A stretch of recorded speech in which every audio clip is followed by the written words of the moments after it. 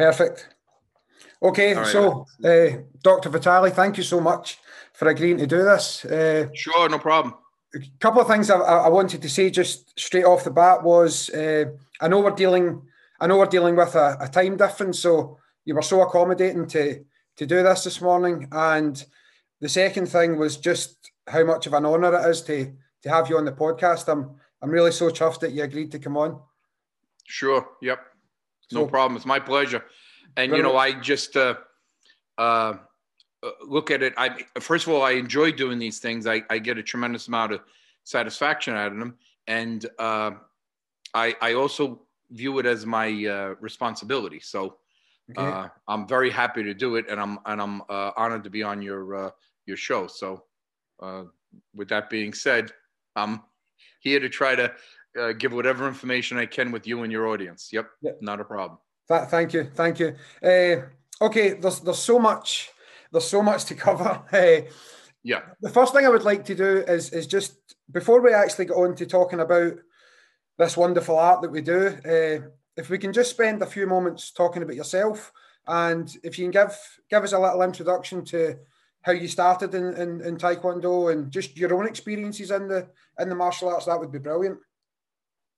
Sure. So back in the 1970s, the Eastern fighting arts started coming to the West really in the very slowly in the 60s.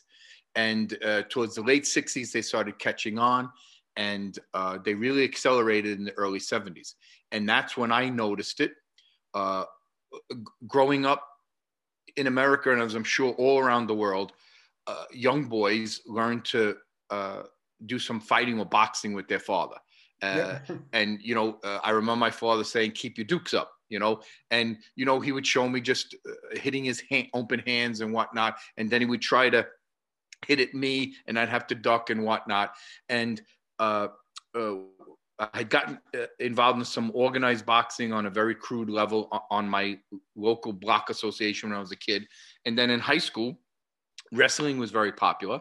And I didn't join the team, but as part of the gymnasium of physical education, wrestling was one of the topic in sports that we would cover. Yep. So I very much enjoyed that. And then my older brother was doing some Korean karate, what they called Tang Soo-do in those days. Mm-hmm. And he would show me a couple of the basic, you know, punching things and, you know, the basic front kick, I guess anybody can do. And my father would say, don't kick, you know, like when you fight, you couldn't kick because that was fighting like a girl. So it was kind of like a dichotomy there. And the boxing from the West and the martial arts, traditional Eastern martial arts from the East were, you know, coming into a mix. So with that as the backdrop, all of a sudden there was a series of movies, the Billy Jack movies. It started with Born Loser, then Billy Jack, The Trial of Billy Jack, and then Billy Jack Goes to Washington, which was actually hysterical. And when I watch these movies today, I can't believe they impacted me so much. Yeah. I was so impressionable, and it was a very different time. The war in Vietnam was raging. There was a lot of discontent in the United States, and the movies had a profound impact on me. And I was coming home on the subway from high school one day. Our subway would be like your underground. One of my best friends who I went from grammar school to high school together with, Eduardo Rodriguez, he said to me, what did I do this week? And I said, I saw this really great movie, Billy Jack. I wish I could do what he did. And he goes, why don't you train? And I said, I wouldn't know the first place to start. So he said, why don't you go where I go? And it was 2 blocks from my house. And I had stopped up there once or twice, you know, to take a peek in and watch what was going on. And I seen some amazing feats there. Like I had no idea a person could run, jump into the air and turn their hips like parallel to the floor and hit a heavy bag with 2 feet. Like a 20-foot flying sidekick, and hit with those 2 feet simultaneously and rock that bag that the building seemed to shake. I didn't think it was possible. Just like I didn't think there was a Superman, even though I used to see him fly out the windows and stuff. I said, there's got to be some kind of gimmick with this. And of course, there wasn't. There was no cameras. It was not a Hollywood set. He was just a guy. His name was Ruben Lopez, just running down, taking off, flying into the air. There was no strings or cables that were doing it. And I said, wow, that was really impressive. So Eduardo got me to join that day, and come up to the school and join. And when I joined, the teacher told him to bring me in the back to put my uniform on, my dobak. So when we were taken out from the package and he was taken out of his bag, I saw his black belt and the top with the black trim on it. I said, wow, you're a black belt? He goes, yeah, what do you think? And, he had giant knuckles on his right fist. Yeah. And we used to say, Ed, how come you have such big knuckles? And he used to say, I'm nervous. And when I'm nervous, I chew on my knuckles. That's how he had the cover story. Because in those days, nobody said they would going for martial arts. They would get teased and maybe challenged and whatnot. So like I said, it was new to the West and it had this mystique. So we believed him because he had a very, very bad stuttering problem. He stammered a lot. And when we were in grammar school, kids are vicious. We'd sit in the class and, you would go first, read the first paragraph, then me, and everybody would wait till Eduardo went because it was just so difficult for him.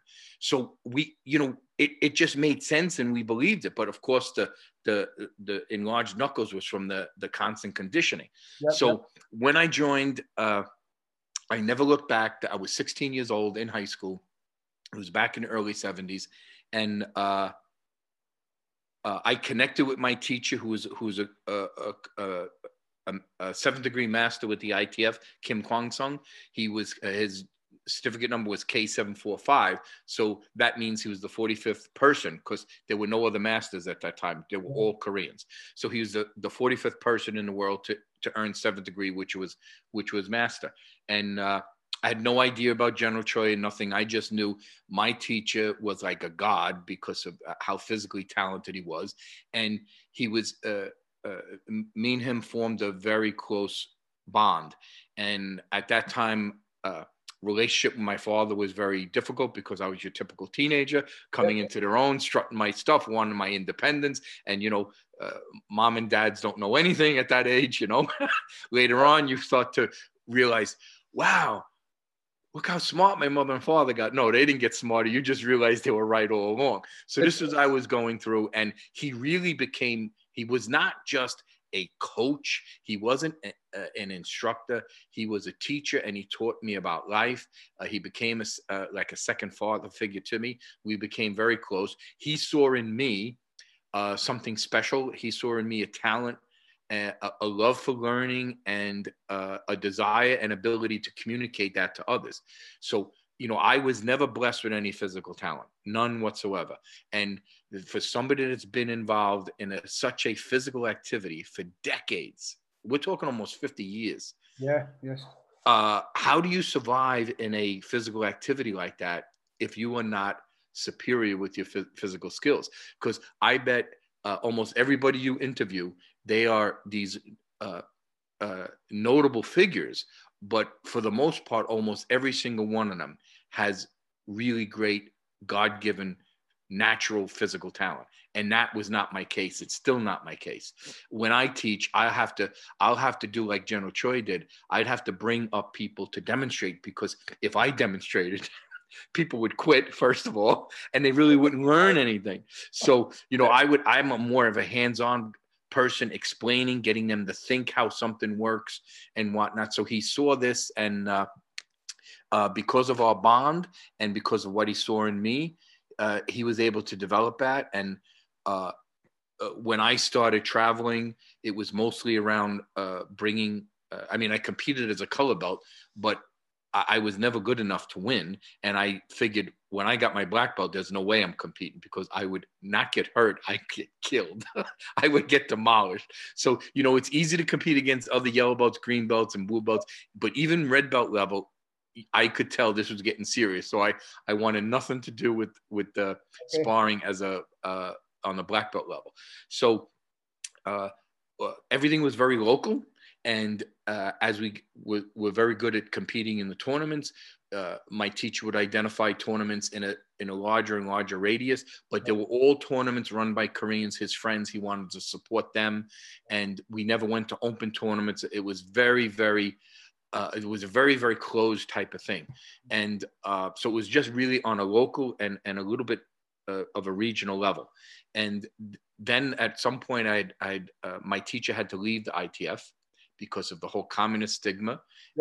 He received so much pressure from the KCIA. His brother back home in Korea had a government job and would call him almost every week and say, brother, who's this guy, Mr. Choi? You have to leave him. I'm going to lose my job.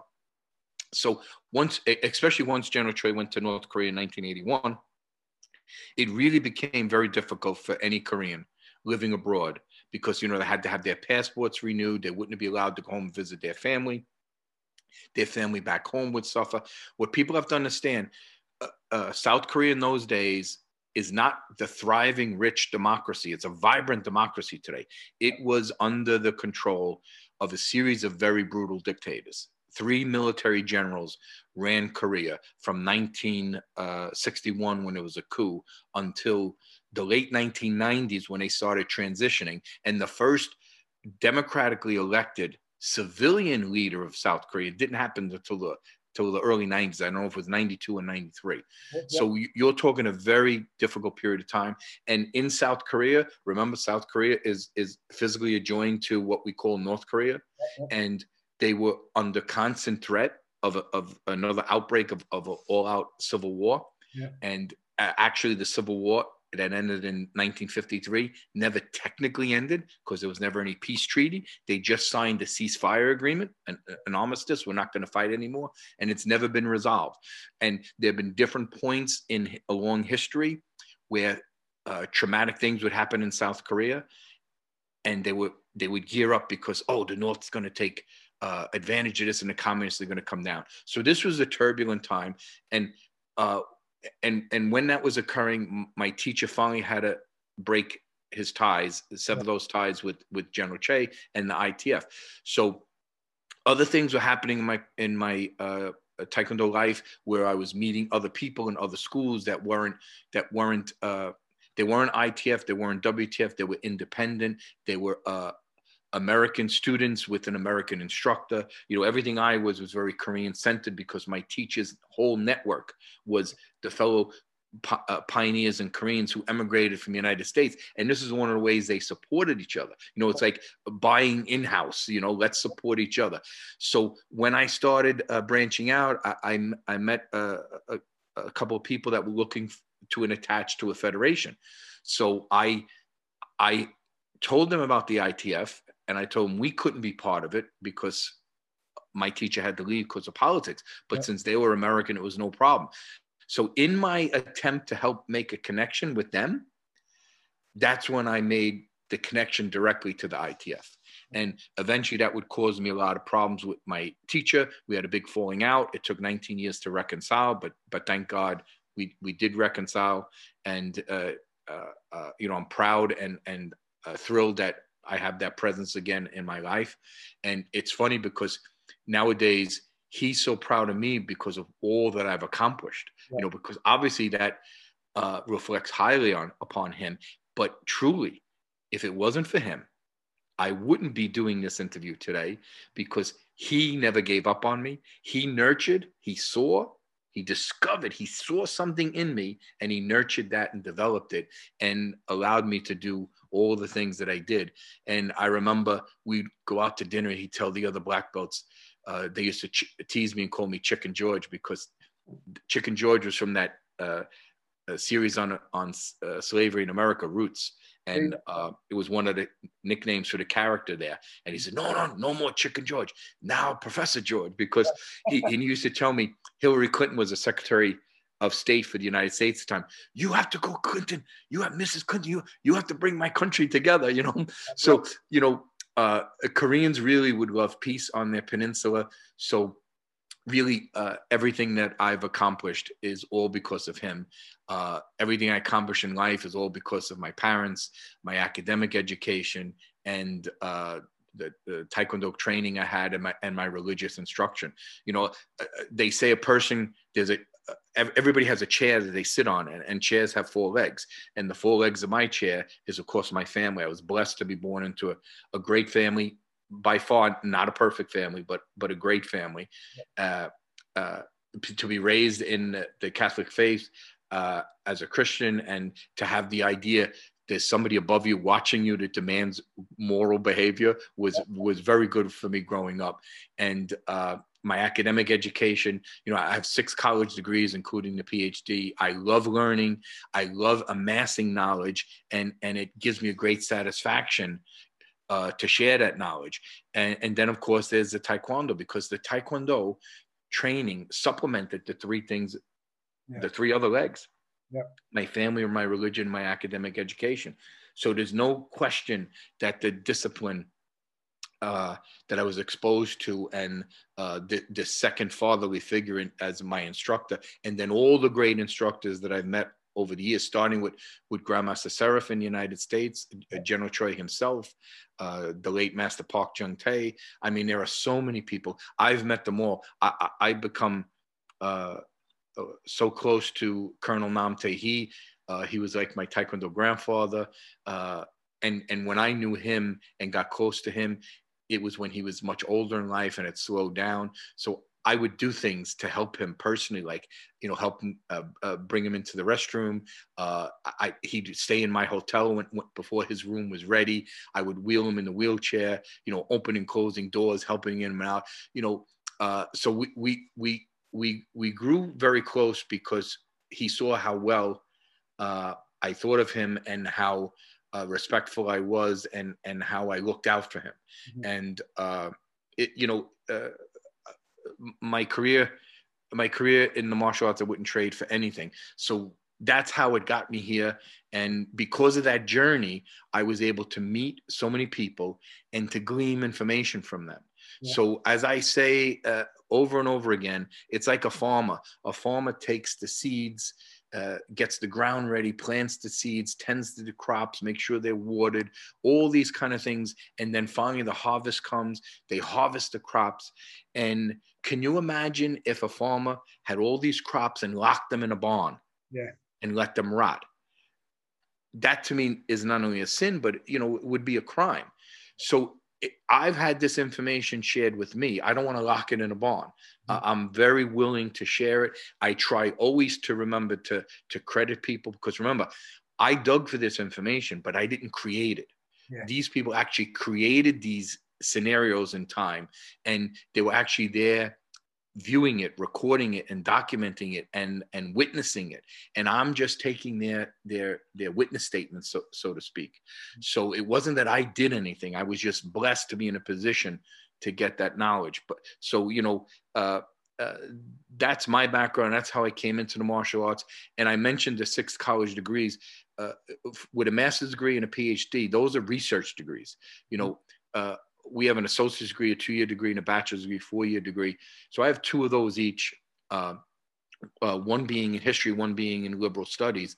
And but the graduate degrees in graduate school, master's and PhD, they're research degrees. So I'm a trained researcher from an academic perspective.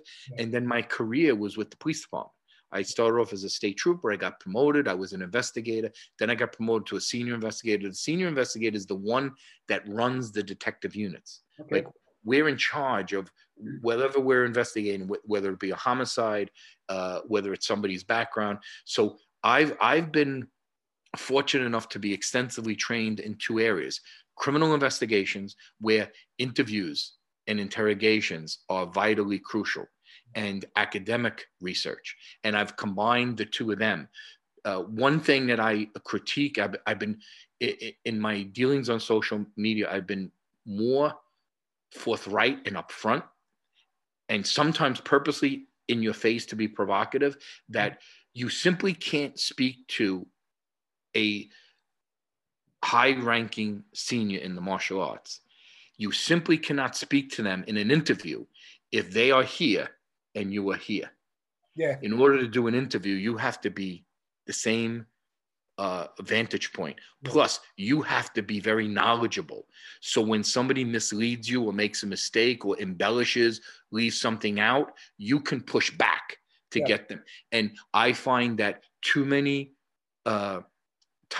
martial arts students interview these iconic legends, and they just ask them questions, and then they take it as gospel truth.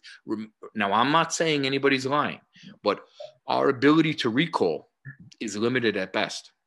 You know this from a police standpoint. Eyewitnesses accounts are terribly unreliable because they're just not as good as physical evidence. And when I do an interview with the pioneer, I come with a treasure chest. I mean, a giant suitcase of factual data.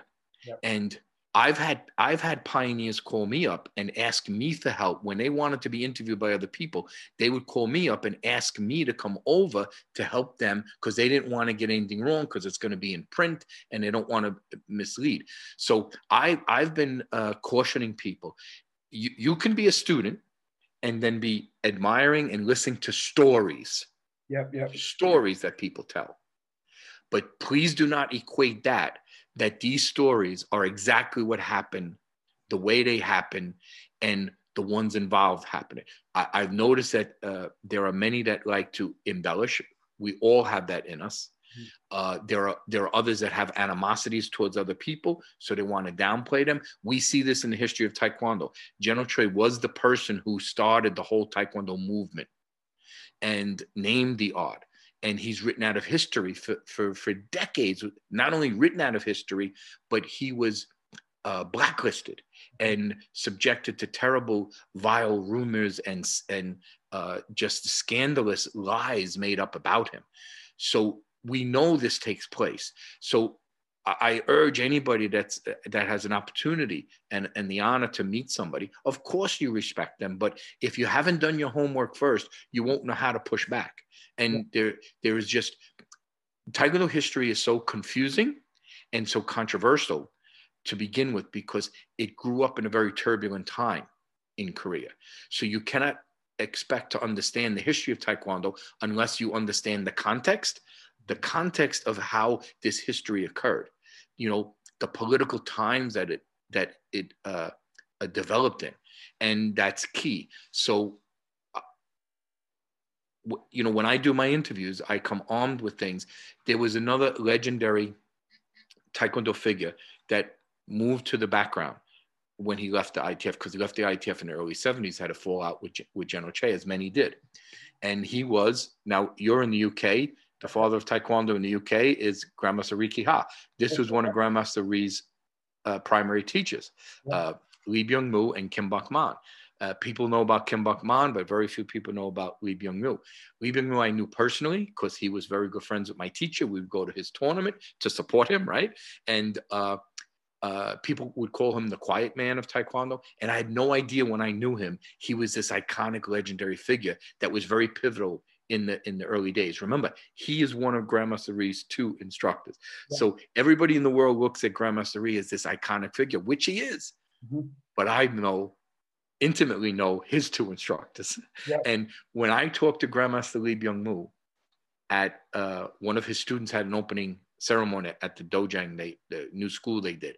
And afterwards there was a meal and I sat down and, you know, I was introduced. So I was an honored guest, but I was nowhere near as honorable as Grandmaster Lee. And we just I sat next to him and we're eating and he started talking to me and we talked for a very long time. And afterwards his son came up to me and he said, "What did you say to my father?" And I was taken aback because I'm very, very respectful. And I know I didn't say anything inappropriately. And I said to myself, oh my God, what did I do? Because it was not on purpose. And I'm so sorry. And before I could say, what did I do? He said, I never heard my father speak of those things in years. Wow. Then he said, and never outside the family. What did you do? And I said, geez, I don't know. I said, I just showed him I was interested. I let him know in what I was saying that I knew about the history of Taekwondo and was eager to learn more. And he just opened up like a floodgate Yeah. and was telling me things that shocked his son because he never spoke to them outside the family. Yeah. So, and some of the things he said, with all due respect to him, he didn't say not to say this to anybody, but it was a lot of it had to do with how he had the falling out with General Che. And to this day, I've never commented on that publicly. He never asked me to, but that's not a personal thing between two people, and how they had a falling out is for those people to share. It's not, for, unless you're asked to share it. So, and I've always tried to credit people, and if somebody says this is off the record, you have to respect that. Yeah. So that's how I got to where I was. And I can't imagine looking back of what I could have done differently, or even if I want to do anything differently, because even the mistakes and shortfalls I've made have, I think, contributed to making me a little bit more adept at doing, because I like to learn from my mistakes. I like to learn from the mistakes of others. So, I'm not sure I would remove mistakes, because mistakes are great learning tools, and I'm all about learning. So that's my background. I've tried to do the police and academic combination. So you can get information, because information is key. And with that, I'm just ready to go and address anything, that I can. I think it's fair to say that the history of Tae Kwon Do is linked directly to the modern day history of Korea and its politics. Now, the first thing I'm going to say might be a little bit naughty, a wee bit of satire attached to it. And I'm hoping that you come back and tell me straight away that I'm wrong. So, First thing, Dr. Vitale, I'm going to say to you is that Tae Kwon Do is thousands of years old. Well, I'm going to try not to laugh, but it's not possible. It's ludicrous. It's ludicrous. And for anybody to think that, they've just fell for the myth, been fabricated on purpose by people in Korea that have an agenda. And the agenda is, quite frankly, national pride. I'm very proud of my country, but I understand my country was formed of the essence of what the UK is today. Like, people don't realize the American colonies were British colonies. Yeah, and the colonists were British subjects. They were not American citizens, they were British subjects. And as British subjects, they had the rights of Englishmen that date back to the Magna Carta. So see, that's the roots of America. Yeah. Yes, America is a melting pot where so many other people from around the world have come. I'm sure every country in the world is representing the United States. I am sure. But the foundation of America is really based upon the rights of Englishmen. So King George, who I'm not named after, I mean, he was our king. No different from the king, the king of the rest of the British Empire at the time. So yes, so Koreans are very proud, and you have to understand that they were subjugated, they were controlled, and they were subjugated in such a way that the Japanese occupiers, remember, the Japanese did not sail across the East Sea, not the Sea of Japan, the East Sea, and move into Korea and take it over like the European colonizers or settlers did in the Americas. Korea was a thriving country. There were native indigenous people on this continent that were thriving. And when Japanese came, they took over the Korean government as an entity and controlled it. But they not only subjugated them, they turned the Koreans into second-class Japanese citizens with really no citizenship benefits. Yeah. So they suffered brutally for the whole first half of the 20th century. And then they get freed from this domination when Japan unconditionally surrendered, ending World War II. And then the foreign powers, namely the UK, United States, and Soviet Union, divided Korea. And then it was the United States and Soviet Union that couldn't come to any kind of agreement to help resettle like they did in Europe. And so Korea remains divided today. And as a result of that, there was a devastating Korean Civil War. So all of this is where the Taekwondo development takes place in. So where did Koreans learn martial arts? Same place most people in the world did, from the Japanese. The American GIs, the British soldiers, the Australians, they were in Japan learning the karate and bringing it home. I mean, we have to understand that's where modern martial arts began. Prior to that, it was judo. And why? Judo was a sport. Our president, Teddy Roosevelt, was a judo man. Yeah. And judo was gaining popularity around the world, and then karate followed suit, and both those. And then someone can say, well, it was really the Chinese influence that went to Okinawa. That's all craziness. That's really just confuses the point. What the Koreans did, 7 of them learned karate from Japanese sources. 6 of those 7 learned in Japan. Another learned from a karate book, Japanese karate book. So they started teaching, and South Korea needed to perpetrate a myth. They need to make up a lie to cover the connection to Japan. Why? They hated the Japanese. Yeah, of course. Yeah. So they were doing what? They were doing karate. It was called Korean karate. So the myth that is 2,000 years old is not worth addressing because it's a lie. Yep. Now, what I like to do is say, yes, Korea as an indigenous people on a peninsula, remember peninsula defined as such because 3 sides are surrounded by water. And then that last side is mountainous region and river. So it is actually which helped Korea develop and maintain an intact culture for about 5,000 years, probably the oldest on the planet. So they're a very proud people with a very proud and long history that they take great pride in. So there's no question that Koreans had some kind of indigenous fighting arts. They had their military, they had ways to protect themselves, they had ways to defend themselves. There's no question about that. So yes, you can go back in Korean history and find traces of this. That does not mean that is what Taekwondo was. And there is no, if you want to say that Taekyon, which really is a folk game, a martial folk game, it's really not a martial art. If you want to say Taekyon is what is Taekwondo is the modern day version of Taekyon, you then have to show that link. Yeah. You have to demonstrate it. Where is the evidence? And there is none. And it's funny, the Taekwondo people speak about this evidentiary link without the evidence. Yeah.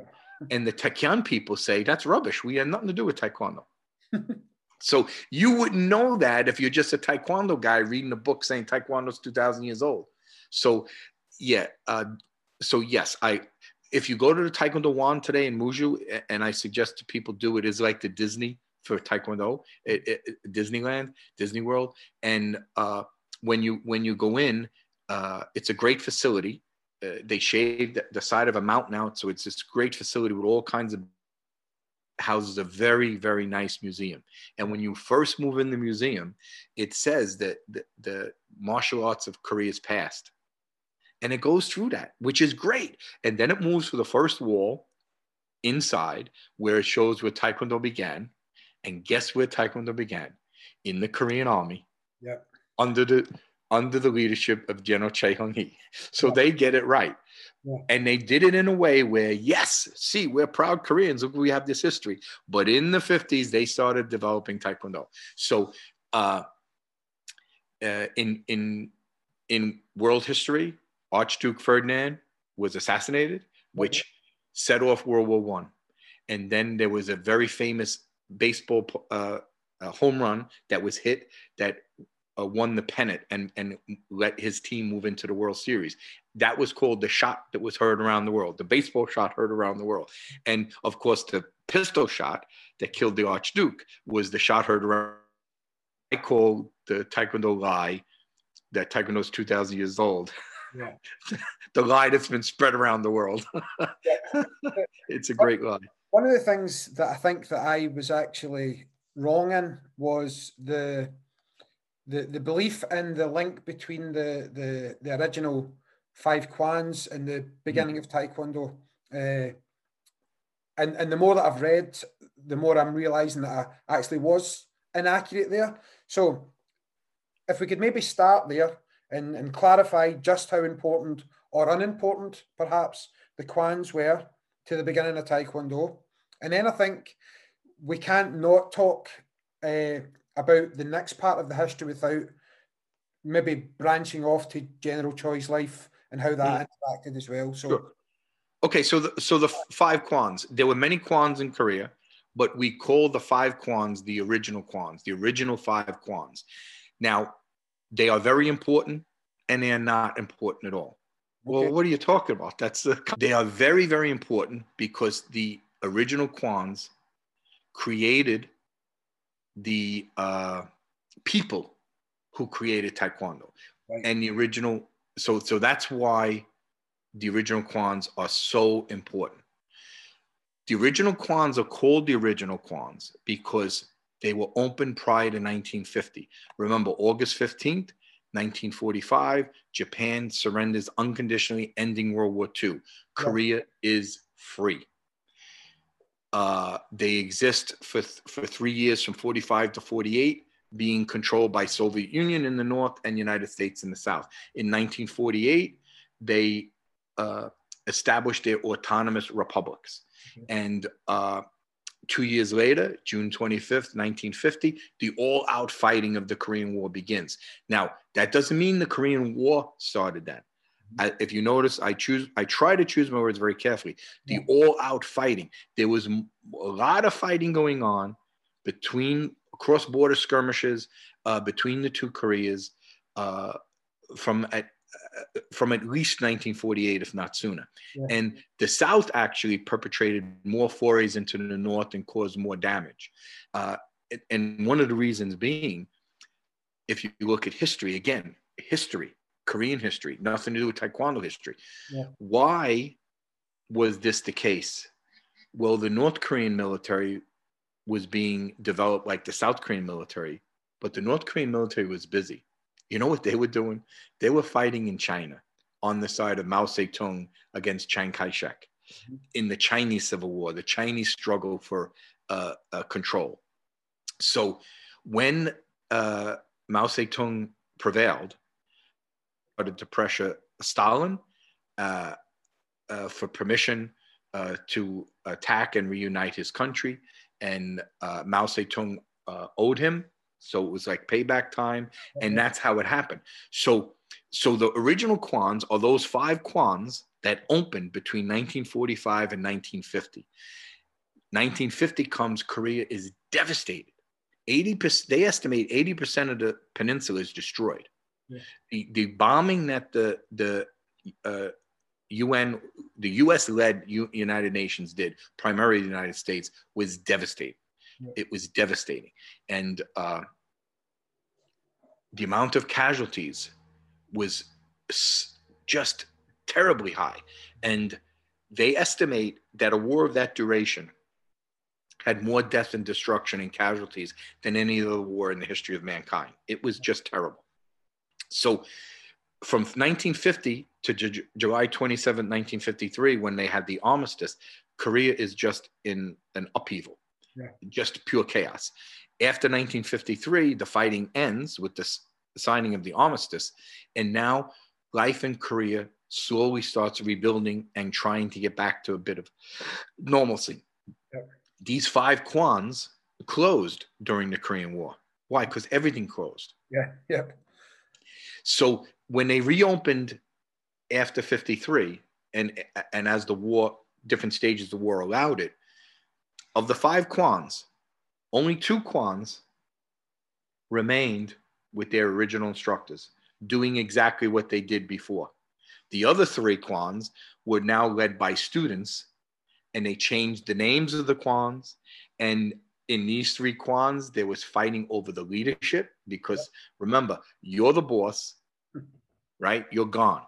Yeah. Now, me and my fellow students are fighting over who's going to be the new boss. Yeah. This story, you don't have to have a Korean War. This is what happens all the time. It happens all the time. So this is what happened in Korea. So these kwans reopened and were reestablished, and new students came, new changes, new leaders, and fighting over leadership. And it was these kwans that produced the second generation students, right? The second generation was taught by the first generation. The first generation learns from Japanese sources. Okay. Wan Ki of Murakwan was the only one that didn't go to Japan and learn.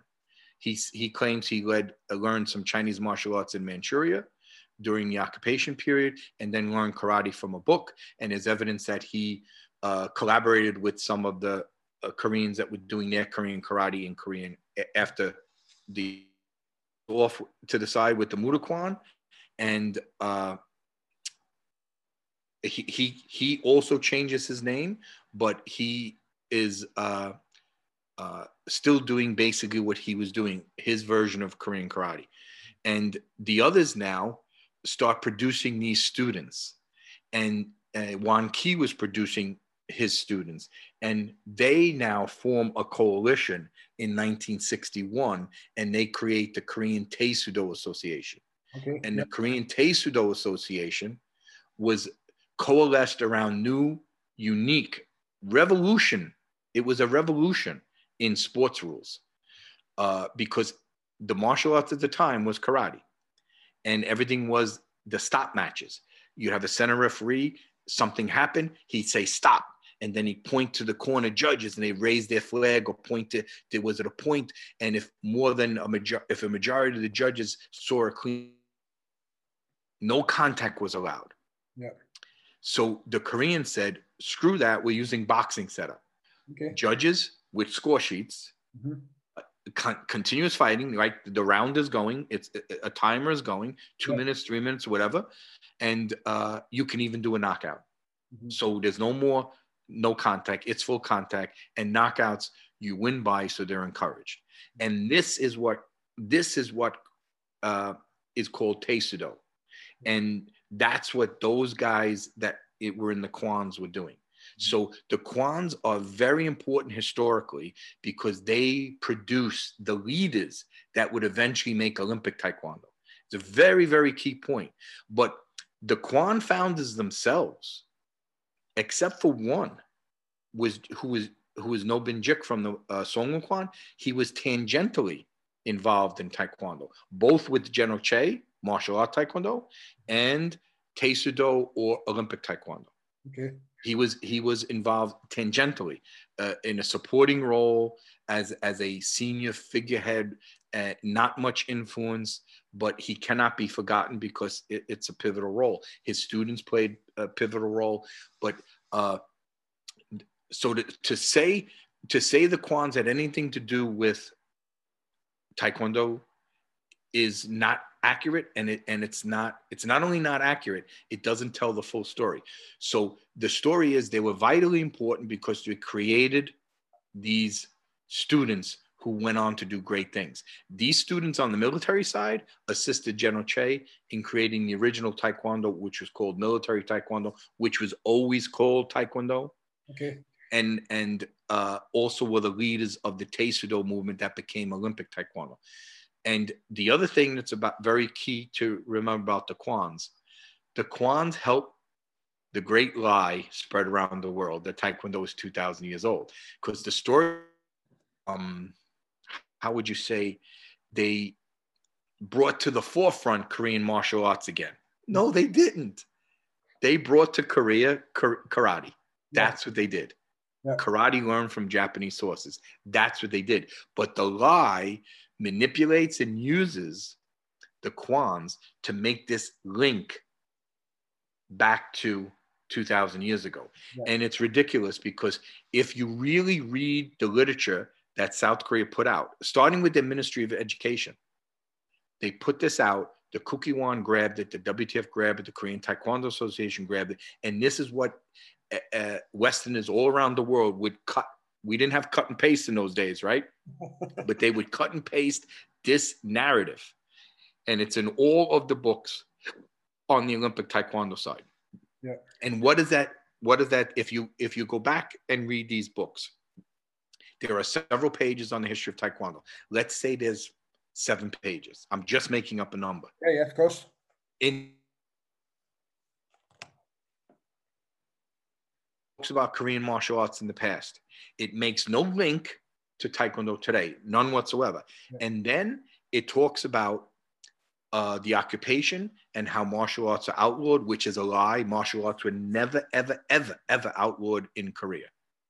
There's blatant, obvious evidence in your face to show that the 2 of the Kwans opened prior to 1945. So they actually opened during the occupation.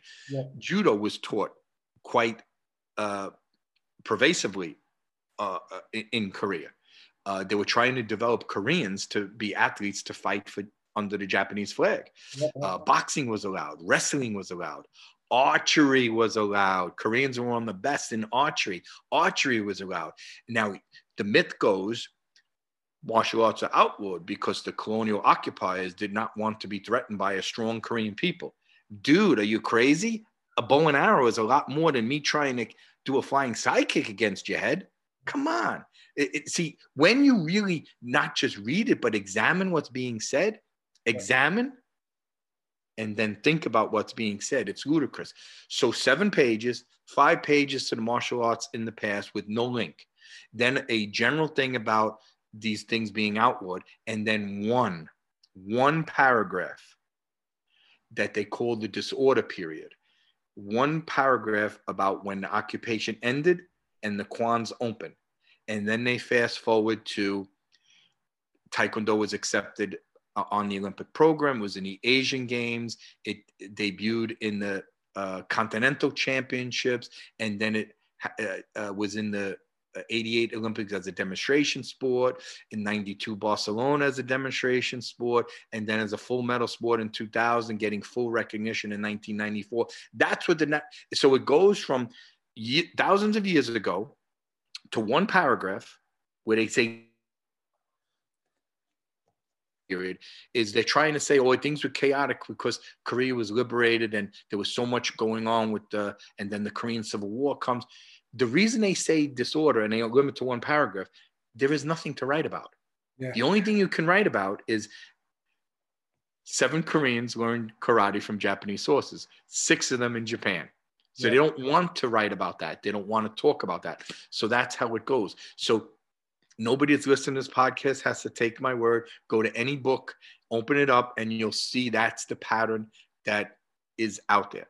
And so the Kwans are very important because the original Kwan founders are iconic figures. They did something great. They brought something to Korea, and they started making it Korean in their own way, and they started owning it, and they taught their first generation of students, who now become the second generation, that gave us the military Taekwondo that became the ITF, because they helped General Che. So that's why the Kwans are important, but it's not because they did anything in Taekwondo. There's a colleague of mine, a good friend and my senior, Grandmaster Earl Weiss. He happens to be a lawyer by trade. So he's a smart guy, highly educated. And he taught me a long time ago over the internet in some of these postings that he would write. He said, it's no problem. If you want to say the Kwan founders are the founders of Taekwondo, why stop there? They learned karate from Japanese sources, and the karate they learn mostly is Shotokan karate from Funakoshi Sensei. So by that extension, since they're doing pretty much the same thing they learned in Japan, isn't the founder of Taekwondo Funakoshi? Yeah. There's no question. There's no question. But what we do today is not Funakoshi's karate. So any Korean would strictly attack that premise that Funakoshi is the founder of Taekwondo because it's ridiculous. So who's the founder of Taekwondo? Nobody 2,000 years ago that can't remember the name or they can't find the name. It's a guy named General Che Hung Hee because it's clearly established that he's the one who came up with the name. It's clearly established. And then he got the first president of Korea to authorize the name when he wrote in Chinese characters Taekwondo by his own hand and then signed it with Unam, his pen name. So this is all documented. Now, you want to say General Che is not the founder of Olympic Taekwondo? I agree, totally. Yeah. But he's the founder of the original Taekwondo, the first Korean martial art that applied the name Taekwondo to the system of self-defense it was devising, and exclusively from 1955 until today. Yeah. The Tae guys joined together. They had the same Tang Sudo or Kang Sudo name that General Che and his followers used. The same, no difference. The same roots, no difference. Just General Che chose a path of development. Canada, United States, British colonies. Canada chose a different path of development.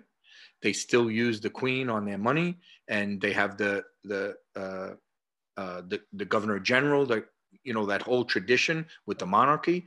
We don't. We severed that. We went down a completely different path. So it's the same roots, the same beginning, but different pathways.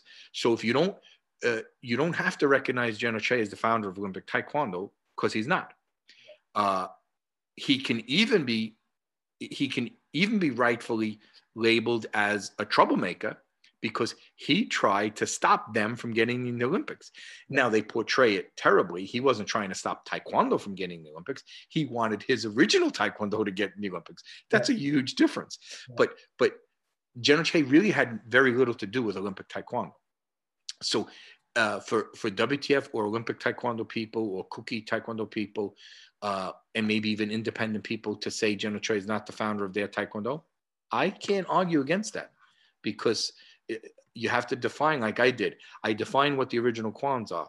Opened prior to 1950. The Oda Kwan is not an original Kwan. It opened in 1954. Just by definition, it's not. Yeah. So General Che is not in that. He has the same status, the same background because he learned Japanese. He learned karate in Japan. So he's on par with them as far as he's not a student that learned in those original Kwans. He created his own Kwan, but he created it later. So he's not an original one.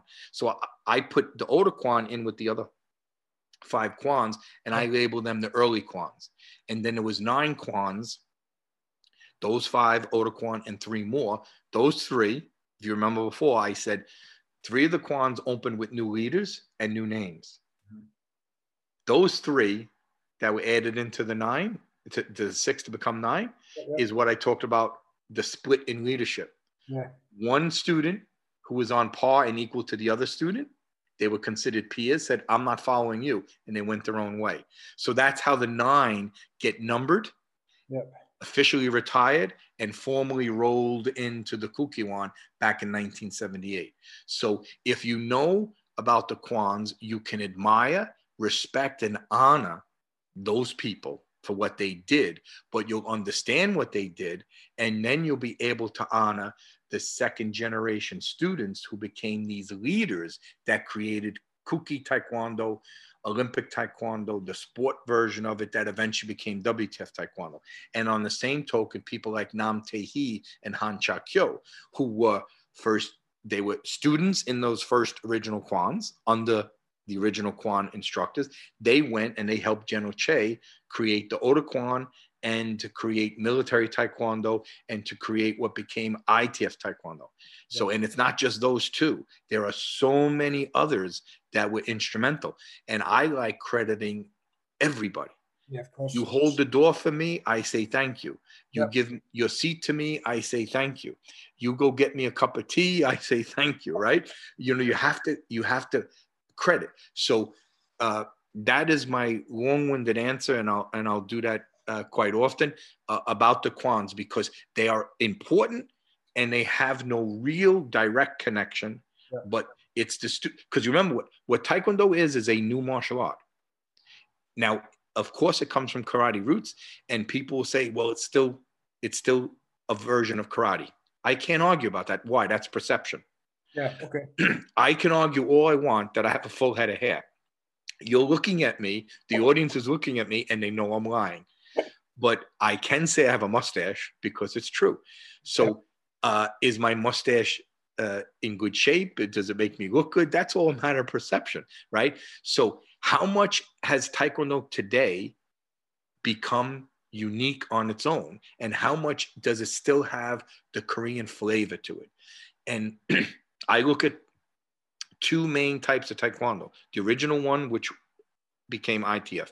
The sport or Tae-Sudo, which became WTF or Olympic Taekwondo.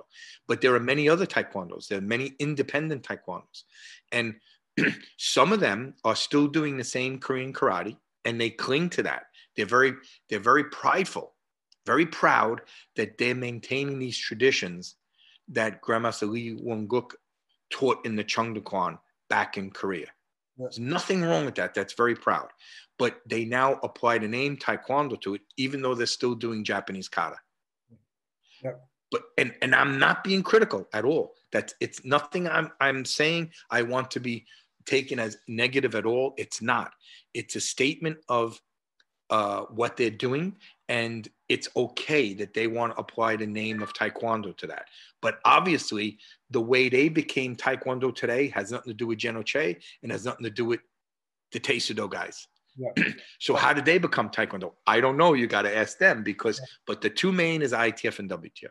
So today it is confusing because you have a lot of entities that refer to themselves as Taekwondo, but it's largely by name only, and that's nothing wrong with that. These were proud Koreans, and they wanted to adopt the new Korean name that was offered. There's evidence to indicate General Choi put forth the name Taekwondo as an umbrella term, and for all the Kwans to use. He did expect they would follow his system. Now, his system, to be very specific, his system, I believe, in his mind at that time was, can you do Warang, Chungmu, Uji, Unam, Samil? Because those are the first five patterns. Can you do these? Why? It's named after our independence. It's named after our president. It's named after our great warriors. It's named after our great military generals. And that was a way to reinvigorate Korean pride, Korean nationalism, because remember, they suffered. This cannot be downplayed.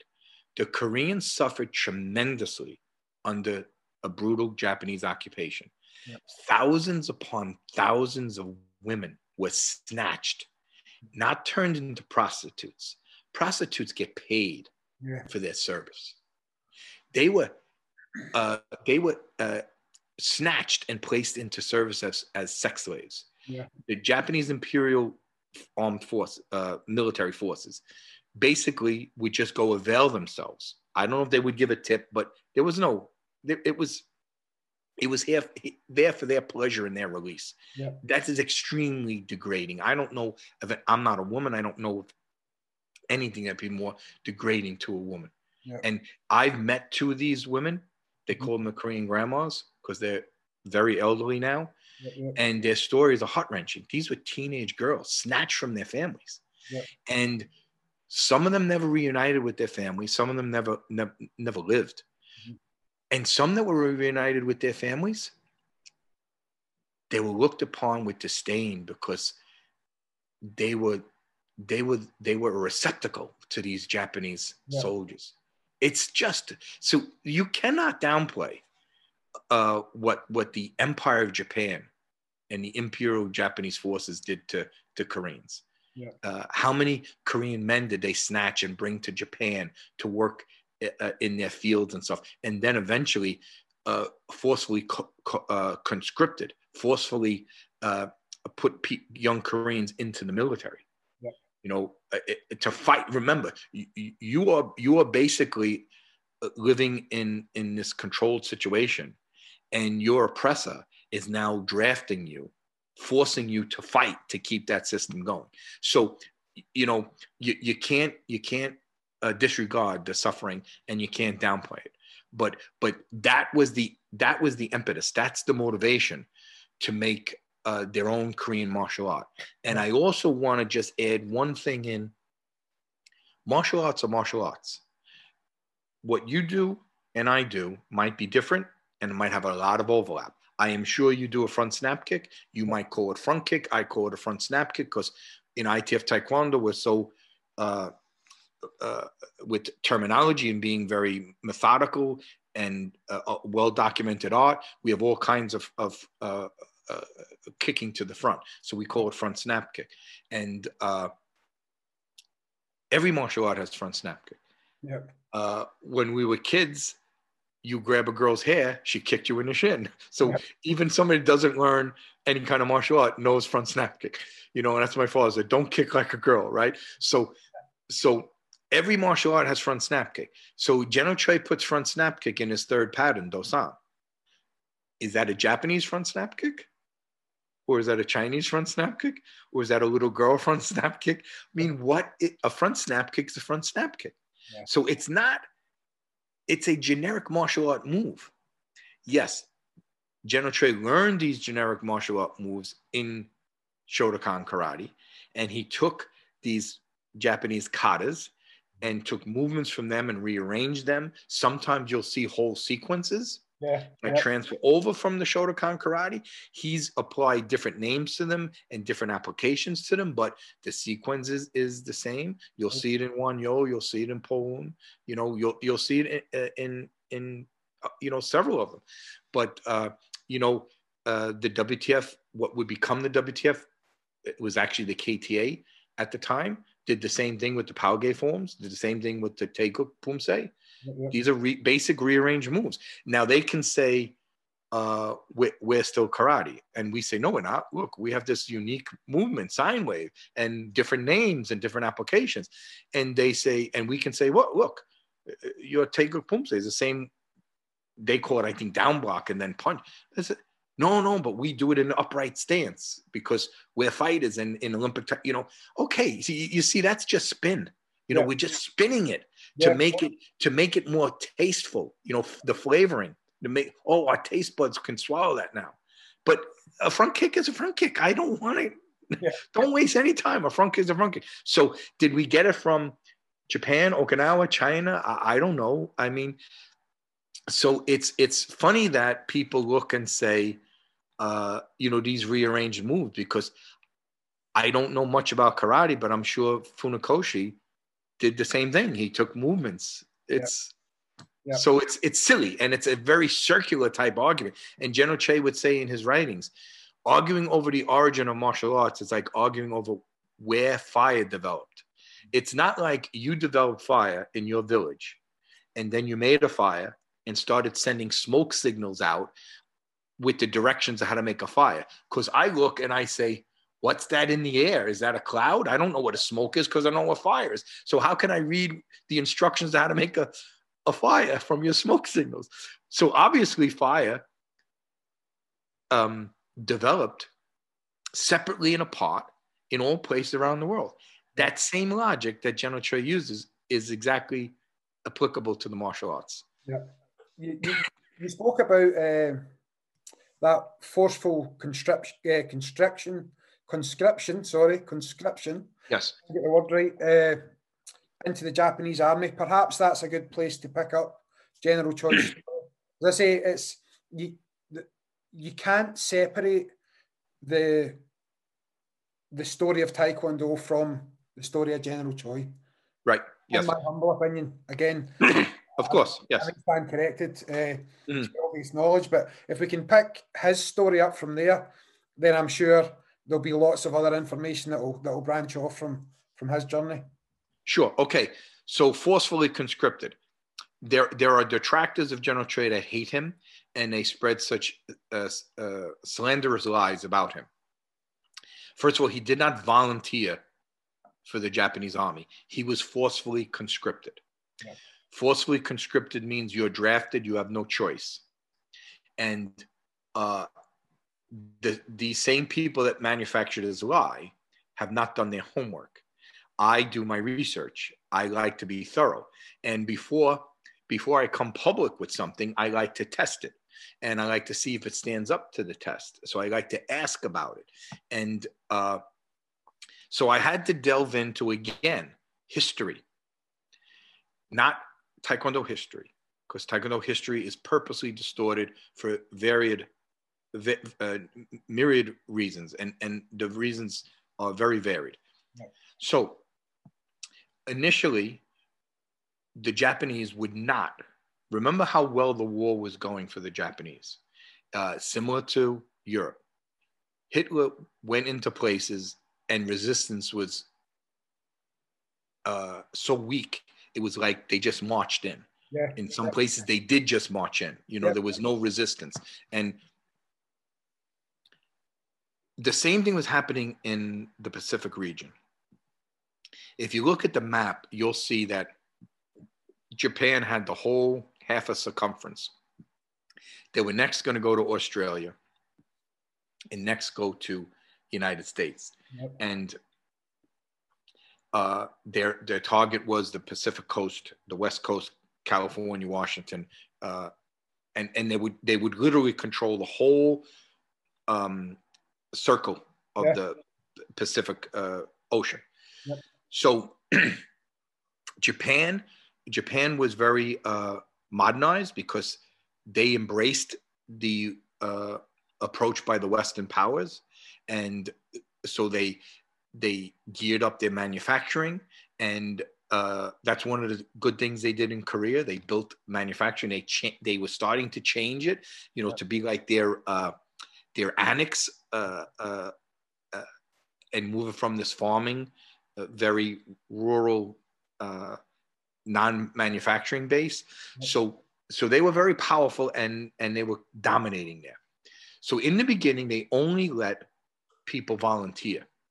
And Park Chung-hee, we're moving from the early part of the World War II to 1961. Park Chung-hee was the military general that was behind the coup and took over and became the dictator for 18 and a half years. So he actually joined not one, but two military academies, one in Manchuria and then one like an imperial academy. And he graduated from two academies and was a Japanese military officer. So there were people that would join. And remember, there were people like General Che that would go to Japan to seat of the colonial government, just like the colonists in America would send their children to England and Great Britain to go to the universities there, right? Because this is the way to upward mobility. So it's very similar. And so you see, like when I talk from a historical standpoint, I make the analogies to other things in history. Yes. No different from anywhere else. Yeah, no different from anywhere else. So early on, it was just volunteering. And as the war went on, and then they bombed Pearl Harbor, and the United States geared up, and they mobilized. Japan started making less and less gains and started losing more and more territory. And the war effort was turning. And it was clear from a Japanese perspective, we're going to lose this. And what they decided to do, and you can look, they have these things, you can read them as I've done. It went from volunteer only to a program to indoctrinate Koreans into being Japanese to prepare them to serve in the military. Remember, you don't want to take into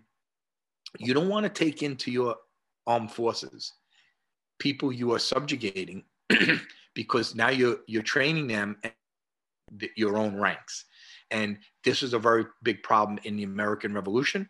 The British would co-opt the African enslaved people to fight on the side of the British so they can get their freedom.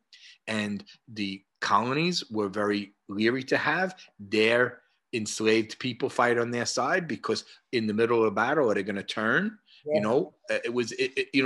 These are serious type things. And the same thing happened. We ended slavery in the Civil War after we amended our Constitution, but the same dilemma, Lincoln, Emancipation Proclamation, get the enslaved people to fight for their freedom, right? And the Union took in the African slave that had escaped. and used them to fight. And the Confederates were very leery about that. And some they did it, some they didn't. But this was what was going on in Japan.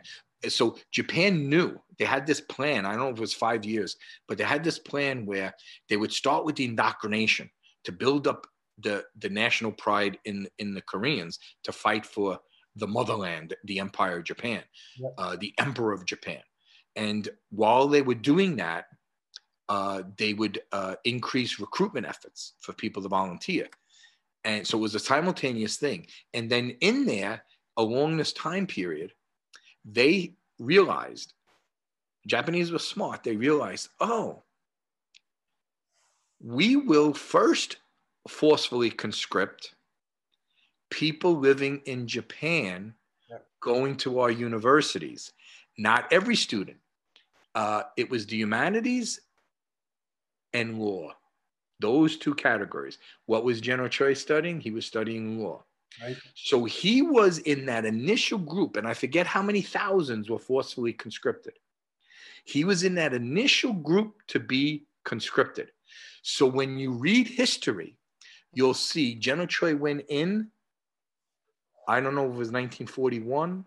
And again, I'm traveling, so I don't have my. That's okay. It's all off the top of my head. But he was in that initial group to be forcefully conscripted.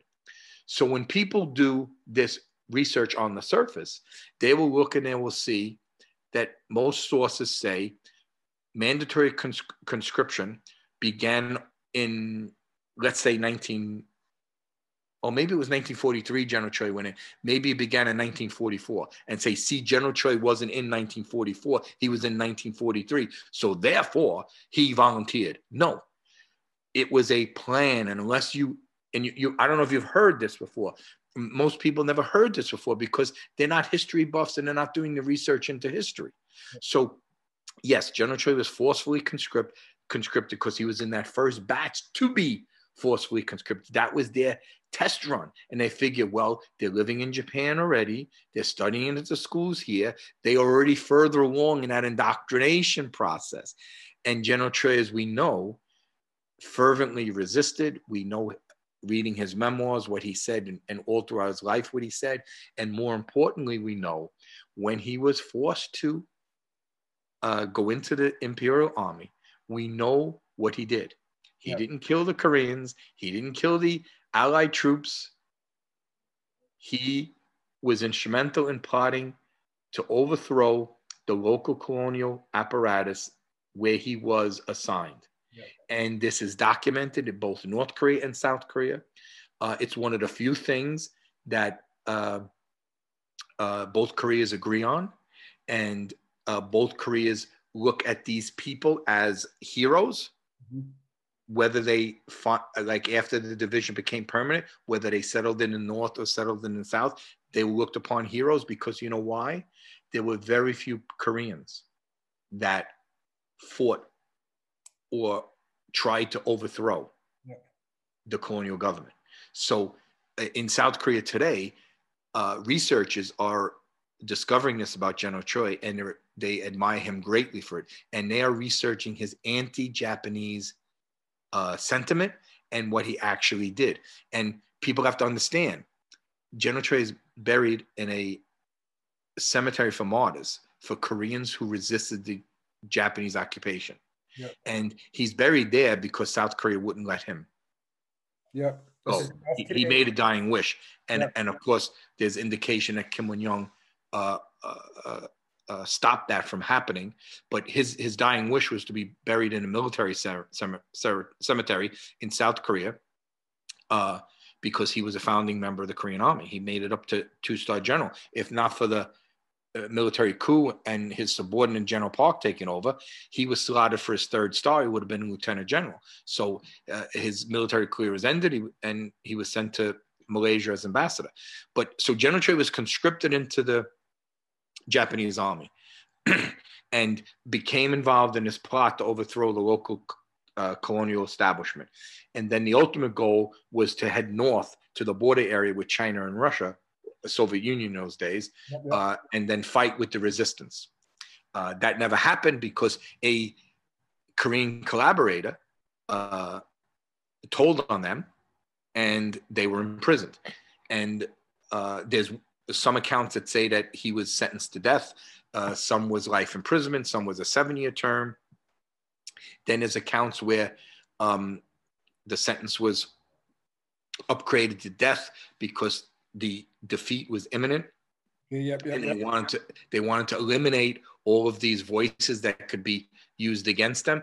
And then the surrender came, and he was freed.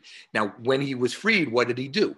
He left that prison, the Japanese prison in that was physically in North Korea. Remember, Korea was one country at the time, but it was occupied by Japan, so it was a colony of Japan.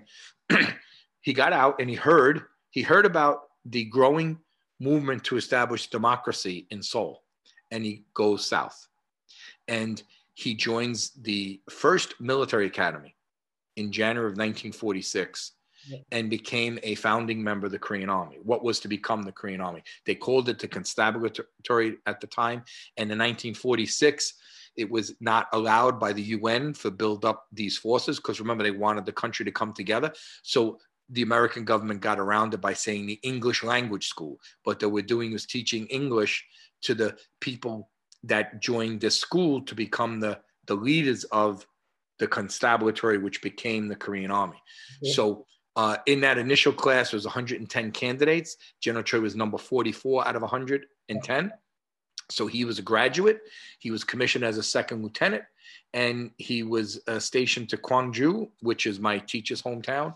And he tells a story about how he would teach the karate that he learned in Japan. And I want to back up.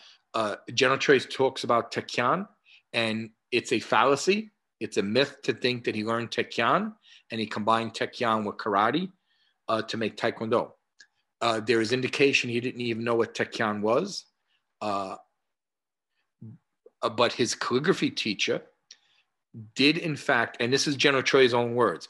In the beginning, they portrayed General Choi as a Taekyon master that combined his expert training in karate, and he makes Tae Kwon Do. And that also is embellishment. So it is true from General Choi's own words that his teacher, calligraphy teacher, looked at him and said, this skinny little, scrawny little pint size, like a the sick puppy of the litter, he said, I got to do something about his physical constitution. He's so frail. He's so weak. So he would have him do basic exercises. Was these exercises push-ups and sit-ups and, calisthenics, or was it some kind of martial art thing? Yeah. It's basic exercise, because he was so frail. Yeah. And he also was timid, and he would tell him stories about these people from Korea's past to bolster his confidence. Yeah. Yeah. So that was the extent of what he did with his calligraphy teacher. It wasn't formally Taekyon. There's even a story, and the story is true. Whether or not the story is circulating, and there seems to be credible evidence to suggest that it's true. So when I'm bouncing around a lot because I need to in the narrative. So we're still in General Choi being conscripted, then getting out and moving to South Korea. But now we're going to advance forward. So in 1954, in the fall, he does a karate demonstration for the Korean president, Syngman Rhee. In this demonstration, the president is supposed to be impressed. Nam Tae-hee and Han Cha-kyo only did like a 15-minute routine. So they were told, do more. And so it was extended because it was going well. Supposedly the president was very impressed. And he said, this is Taekyon. And the story goes that General Choi said, Taekyon? What's Taekyon? He didn't even know what it was. And it's quite possible he didn't know what it was. No. Maybe he did. That's not the point. The point is he knew what they were doing is not Taekyon. It was Tangsudo, Kangsudo. It was basically karate. And Tangsudo and Kangsudo are Korean ways of calling it karate. Tangsudo is less of a Japanese connection because Kangsudo translates as karate. Tangsudo translates as way of China hand. So it's kind of like cutting Japan out and going back to China. so it's more palatable. So General Choi knew this is not Tae Kwon.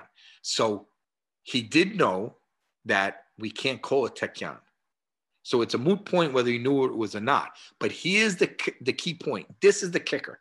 He now goes with Nam Tae-hee to the Chinese dictionaries. And he's looking up Tae Kwon. And guess what? They can't find it. And you look it up, you won't find it.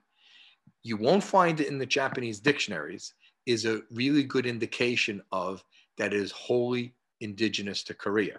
Yeah. In other words, there is, so me and you speak English. Well, I speak American, you speak English. And I'll have to teach you how to speak proper American. Yeah. But we both speak English, and I'm sorry for, messing it up so much. The language that England gave the world. But we both speak English, and English has a phonetic alphabet. So does Korea. Korea has a phonetic alphabet. Now, if I give you the letter C-A-T, you'll know that says cat. You'll sound it out as cat. You won't know what a cat is unless when you were a little boy, they showed you the picture card and, to get you to how you pronounce cat, right? So it's the same thing with Korean. So if I say hot, H-O-T, I spell it out, those three letters, you'll say, oh, hot, yeah.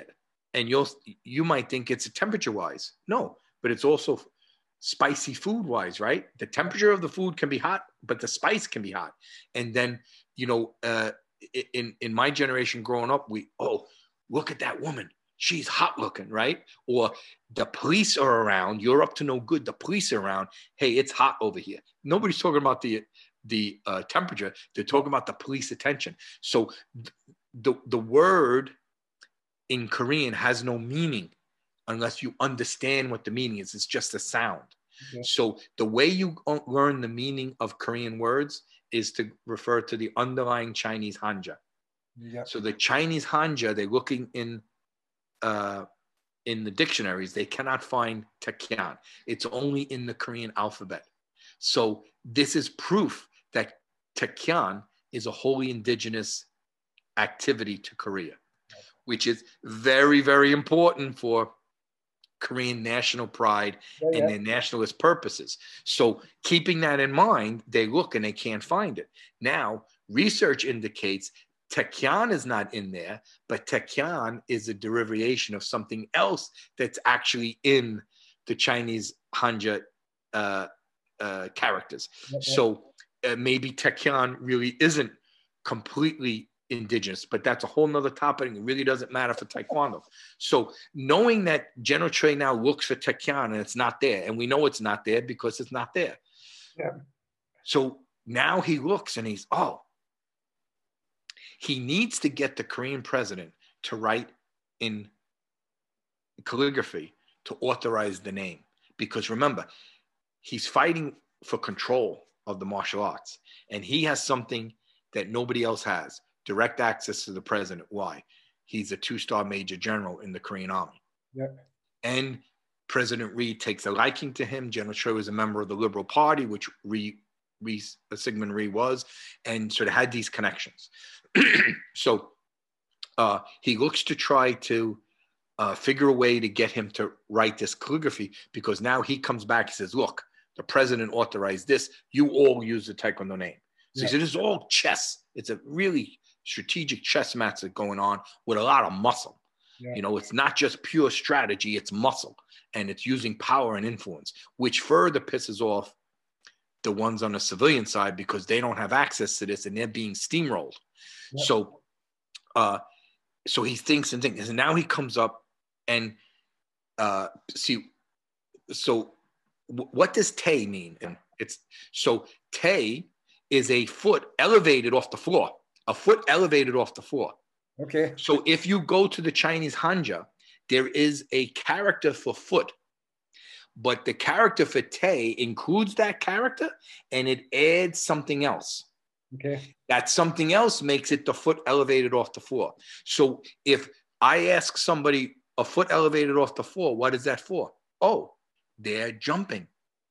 They're going to stamp. They're kicking flying or whatever. So general Choi, it's really a verb. It's showing action. You understand the distinction? Yeah. So that's what Tae is.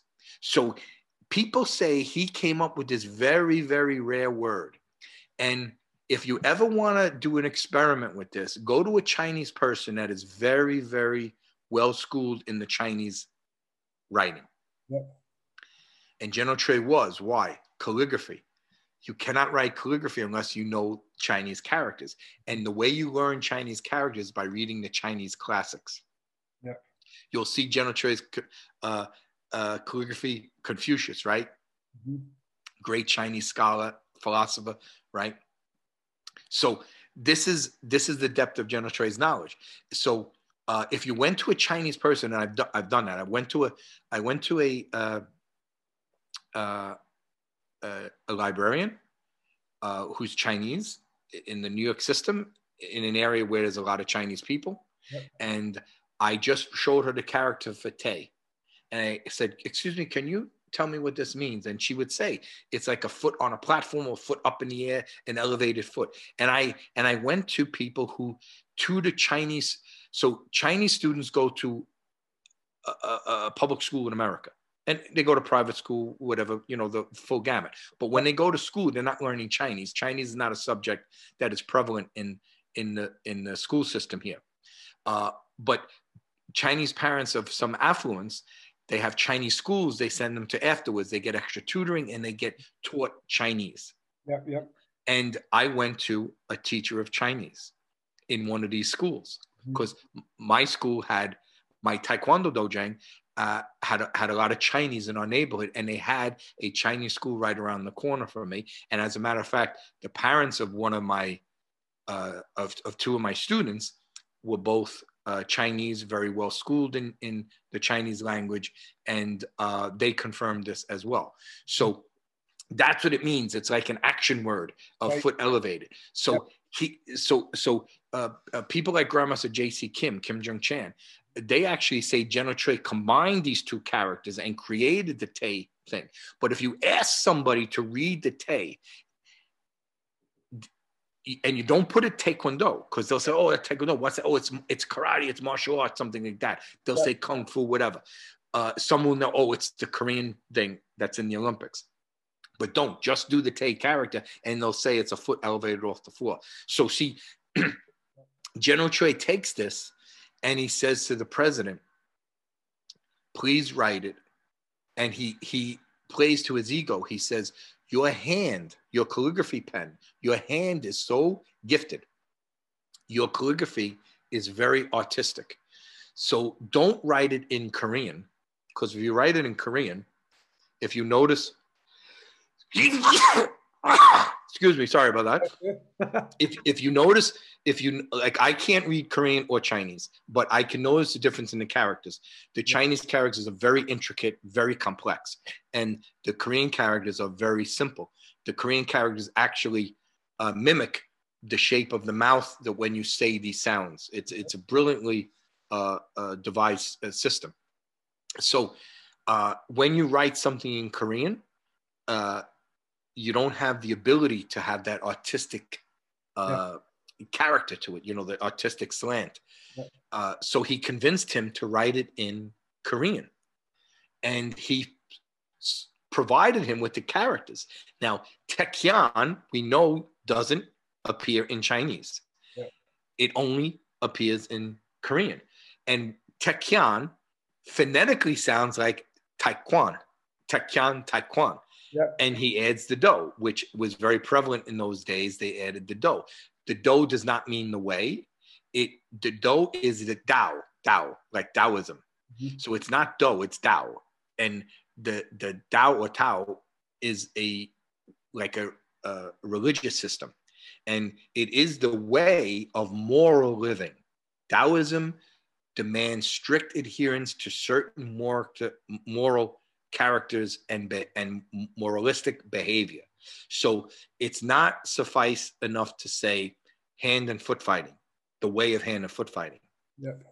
It is much more, is this physical activity that coincides with this moral living to be on the side of justice.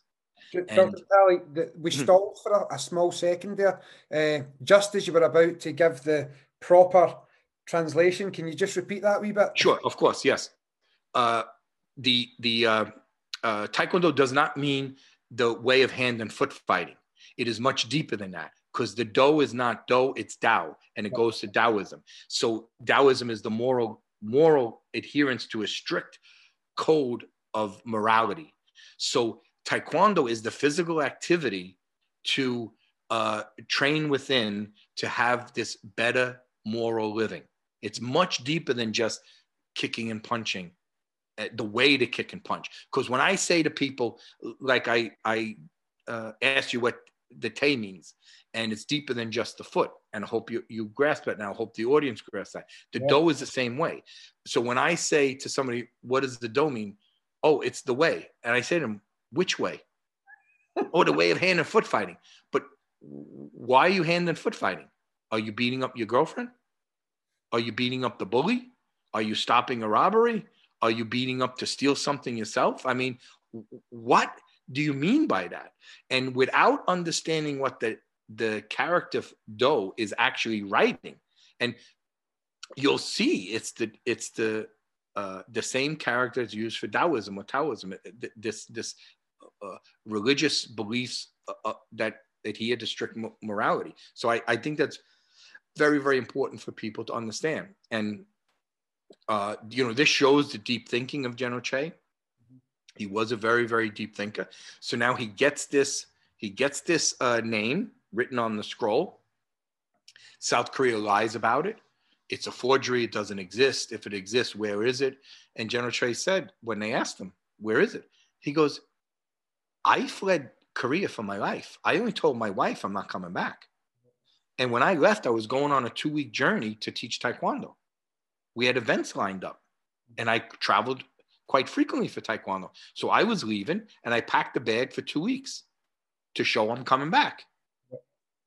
I couldn't take all these things that I wanted to take with me, including his family. Remember, he's fleeing from a brutal dictatorship that is after him. They want to make an example of him because he's an outspoken critic. So who knows if he would have been killed, thrown in prison as a political prisoner, if they just would have wrestled Taekwondo from him. We don't know what would have happened because he fled. There's a good indication he would have been put under house arrest. And, they wanted to silence him. Because remember, he travels around the world teaching this new martial art. And when he's finished teaching the martial art, what does he do? He has dinner at nighttime with people from the embassy, the consulate, the Korean community living overseas, and he riles them up. And when he's having dinner with the staff of the Korean embassy or Korean consul, who's there? KCIA. The British Secret Service, American CIA, Korean CIA, all embassies around the world have intelligence people assigned there, legitimately registered with the host government. It's not a secret. They're not working covertly. They're there, and that's part of their diplomatic mission. Nothing improper about it. I'm not talking about people working the streets covertly, stealing things and being spies. I'm not talking about that. So when they go out to eat, here's the KCIA guy, and he's listening to General Choi trash the dictator. Yep. And he's saying to himself, whoa, promotion for me. I'm going to get a big raise. Yep, he goes back and he's sending the information to Seoul. Look what this guy's saying and doing. So General Choi was a very outspoken, highly vocal critic of the regime. And he never looked at Park as a legitimate president. He always looked at him as a dictator. And he kept telling him from day one, we stabilized the government with the coup. I supported the coup, as did most of the generals did. They didn't know he was leading the coup. They thought he was the front man. And the guy leading the coup was the ROK Army Chief of Staff, a Lieutenant General Cho Dae-young, who was very well liked. But Park Chung-hee very soon put him under house arrest. Back when the coup first happened. Yep. He let him exist for a brief period of time. He solidified his rule, put him under house arrest. What did he do with General Choi? Sent him out as ambassador. Yeah. You know, people he could, he killed. People he would lock up, he did. Other people, house arrest, different things removed as political prisoners. They would manufacture, oh, this person a communist, this person a Japanese sympathizer, collaborator. So General Choi couldn't do it. They couldn't do any of that with him. So they promoted him, right? And they moved him out. Now, where is General Choi? He's in Malaysia. All of the people that didn't support Park Chung-hee, the general, now were removed, and he solidifies his power. So General Choi now gets this calligraphy, and now he has the power to push this martial art. And because he was such a political person, it impacts his ability to control Tae Kwon Do. So in the beginning, he had the power to control, the political power to control Tae Kwon Do. As a military general in a developing country, the military is very, very important. So he is a very powerful, influential figure. But as he goes against that dictator, he loses his power, and he gets more and more confined to what he can do. So he leaves. And the reason he doesn't have this calligraphy is because he couldn't take everything he needed to take with him. He's going on a 2-week trip and doesn't come back. So where is his calligraphy? We don't know. And they lied about it. The most influential figure in the WTF side of Taekwondo said very clearly that General Choi lied about this. It's a forgery. And if he had it, if it existed, he'd have it. Now, nobody knows what happened to it. General Choi said it was in his office when he left, and he doesn't know what happened to it because he doesn't know what happened to any of this stuff. You know, because remember, it took a while for him to get his wife and daughter out, one daughter. And they kept his son and other daughter there. And it was, you know, it was a chess thing, right? This cat and mouse game. Oh, General Choi, come home. They sent people to General Choi in Canada. Sir, come home, come home, come home. We'll give you any job you want. We'll give you, or we'll make you the foreign minister. That's, you know, like the U.S. Secretary of State, your foreign secretary. You know, so that's what they offered, and he turned it down. So now they say, you're never going to see your family. And he says, okay, so be it. I'm not going back home. So he calls their bluff, because now they say, oh, so they say, we'll let out the wife and one daughter, and we'll see everything's okay. Boom. Now mom is outside the country. She'll get dad. Hey, we got to go back to our 2 kids. We can't leave them as orphans. And General Choi says, sorry, not going back. And what year would he have? So he leaves. He flees in secret. January 1972. Right. Okay. January 1972. And so now the pressure is to come back to get his son and daughter. And we don't know. I know how the wife and daughter got out. You know, Jun Rhee, he had students. He had a student who I interviewed at his home in Dominican Republic. He was from a family in Dominican Republic and was able to come to Texas to study at the university. He met Jun Rhee there, trained under him, then went back home. You know, Dominican Republic, if you go to an American university, you come back home, you're in line to get pretty good jobs. He worked at the U.S. Embassy, had a lot of connections, and he eventually gave up working in the embassy because he started teaching Taekwondo and was making so much money. But it was through his connections, Jun Rhee and this guy, Jose Cookie Reyes, and General Choi, that they spoke to the Dominican president, who had a very good relationship with Park Chung-hee from Korea, and they brokered a deal, let his wife and one daughter out. And then from there, they went to North America and up to Canada. And we don't know why he let the son and remaining daughter out. And that was a bit later, you know, it goes over a period of time. And we assume that since General Choi is not going home and now mommy's gone and she's in Canada, the 2 kids are orphans. So what is the Korean CIA and the South Korean dictatorship going to do with these 2 kids? Things will turn on them now, because now they're the ones keeping the kids they're the bad guys. So eventually they let them out. And General Choi's son, President Chae Jung-hwa, he said to me, we were just at the house, and they were teens at the time, living in the family house, and they would have other family members come and, you know, check with them. They were pretty much self-reliant at the time. His sister was older, but he just remembered the time the government came, the government meaning the KCIA, pack your stuff, you're going.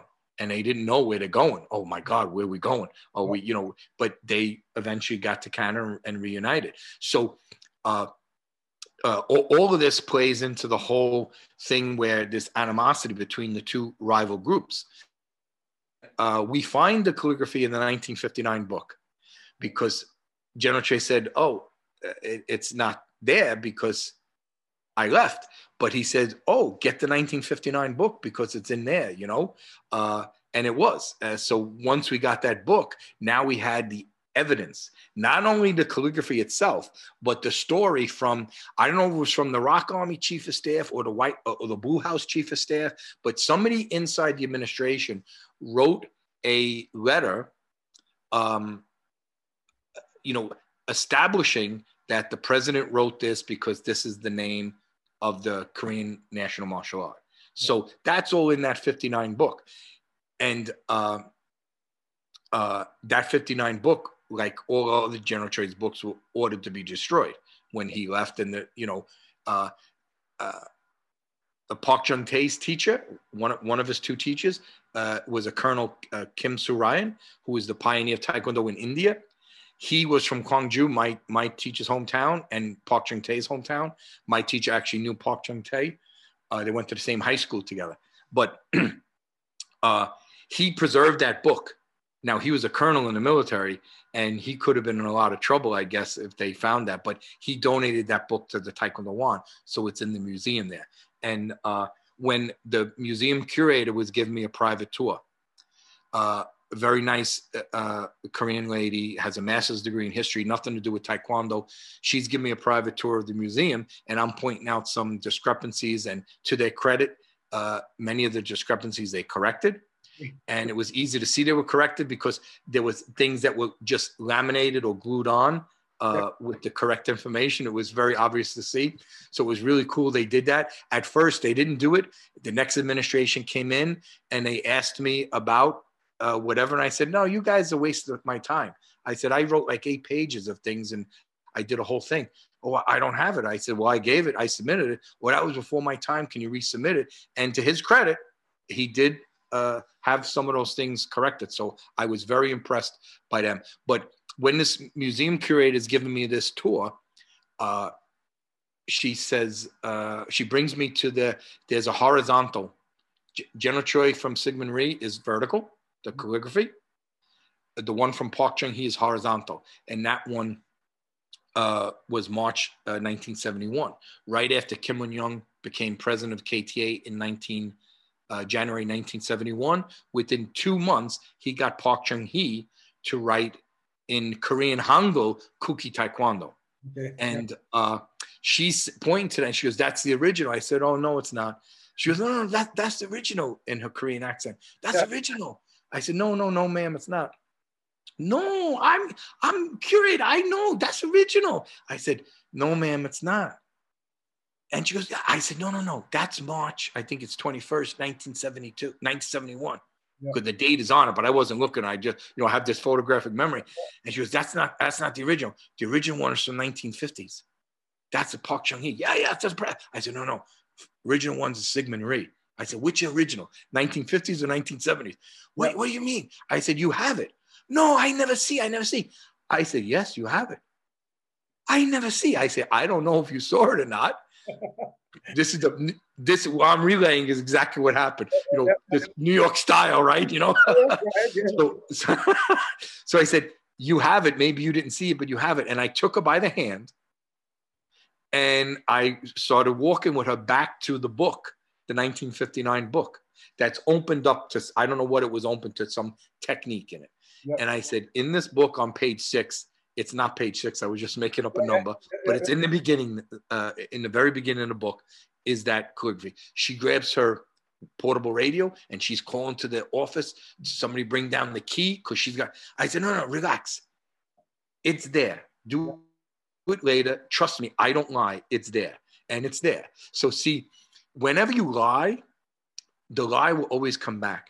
When you interview somebody in a crime, you let them talk, because the more they talk, they are trying to get themselves out of trouble, right? They're trying to manufacture something that didn't happen to cover what happened.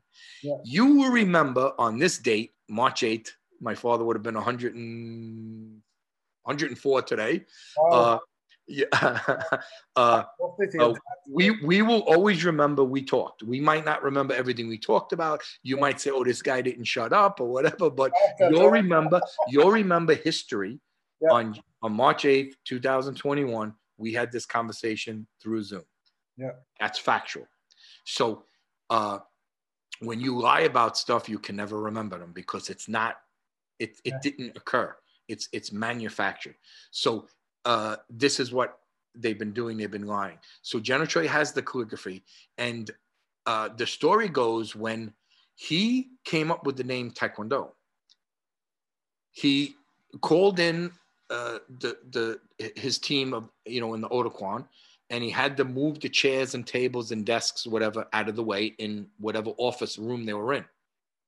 And then he told Nam Tahi, Nam, and he points, go up on the floor, and General Choi has his manuscript. And he's starting to read out the 29 movements of Warang. He's talking him through these movements. Yep. And then after this is done, he calls him, sit here. And he comes, sits next to him, and he hands him the manuscript, and he tells him, order the sergeant to come up, Master Sergeant Han Chak-kyo. So the junior subordinate officer, which is Nam Tae, calls up Han Chak-kyo, and he's got the 30 movements of Chung Mu. And he's calling out these movements of Chung Mu. And these are the first two patterns developed, and supposedly that's how they came online. And now General Choi said, this is the Korean martial art, and this is the name, Tae Kwon Do. Yeah. So we don't know when that happened. We know it happened after the fall in September of 1954. They did the demonstration, and then they had these series of meetings, and then it was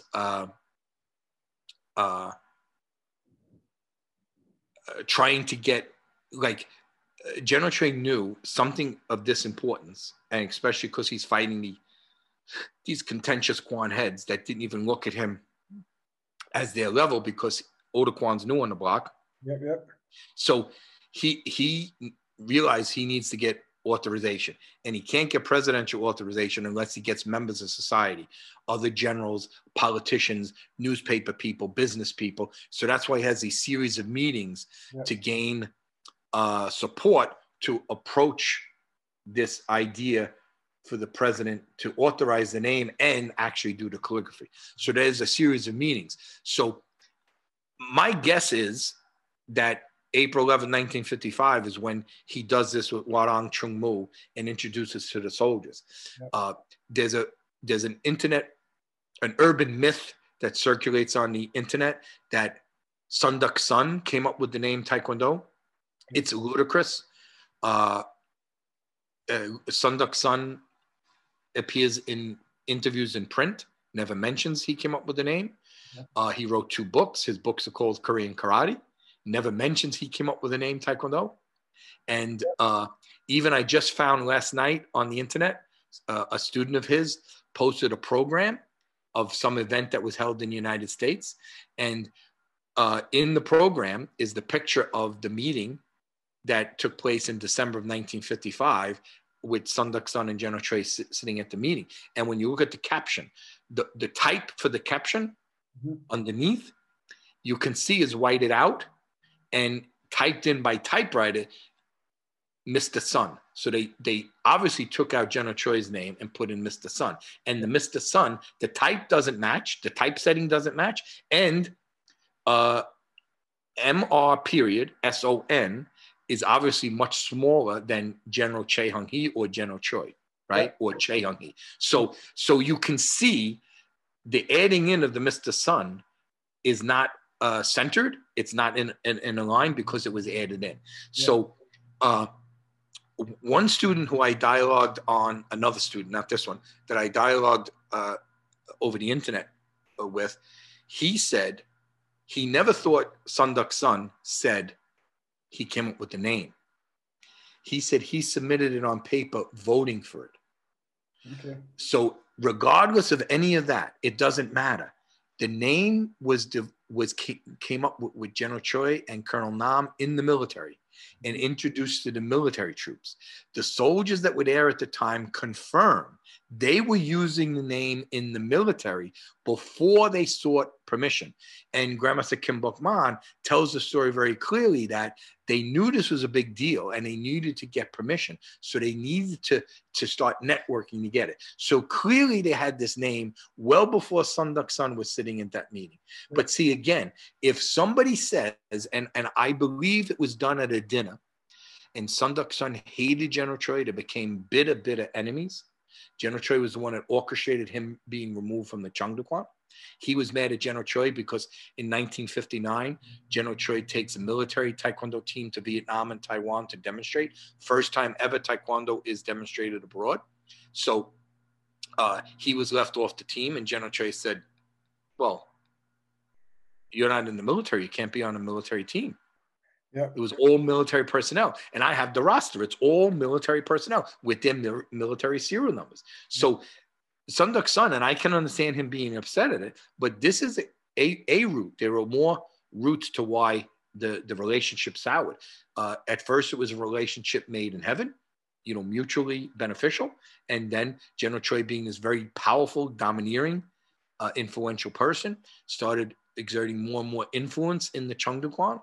He couldn't lead the Cheongdokwan because he's in the military, so that's why he was honorary director. But he is more and more exerting what he wants. Some of the pioneers that were students at the Cheongdokwan would say General Choi's calligraphy we all over the place. And all the sayings that he, these great sayings from Confucius and from the Chinese classics, these idioms, there's tidbits of wisdom. And if you even see, you always have to collaborate things. When you see that Lee Won-guk was sitting there at the Cheongdokwan, you will see General Choi's calligraphy in the background. Yeah. So all these things start to make sense when you piece them together. But some people think that Sun Duc-sun came up with the name, and it's ridiculous. I've had a student say to me, and others, Korean pioneer grandmasters, he was, again, I'm not being derogatory, but Grandmaster Sun, although was an outstanding Korean martial artist and is an iconic legend, suffered because he was a Korean during the occupation and didn't have much of a formal education. Mm-hmm. So he didn't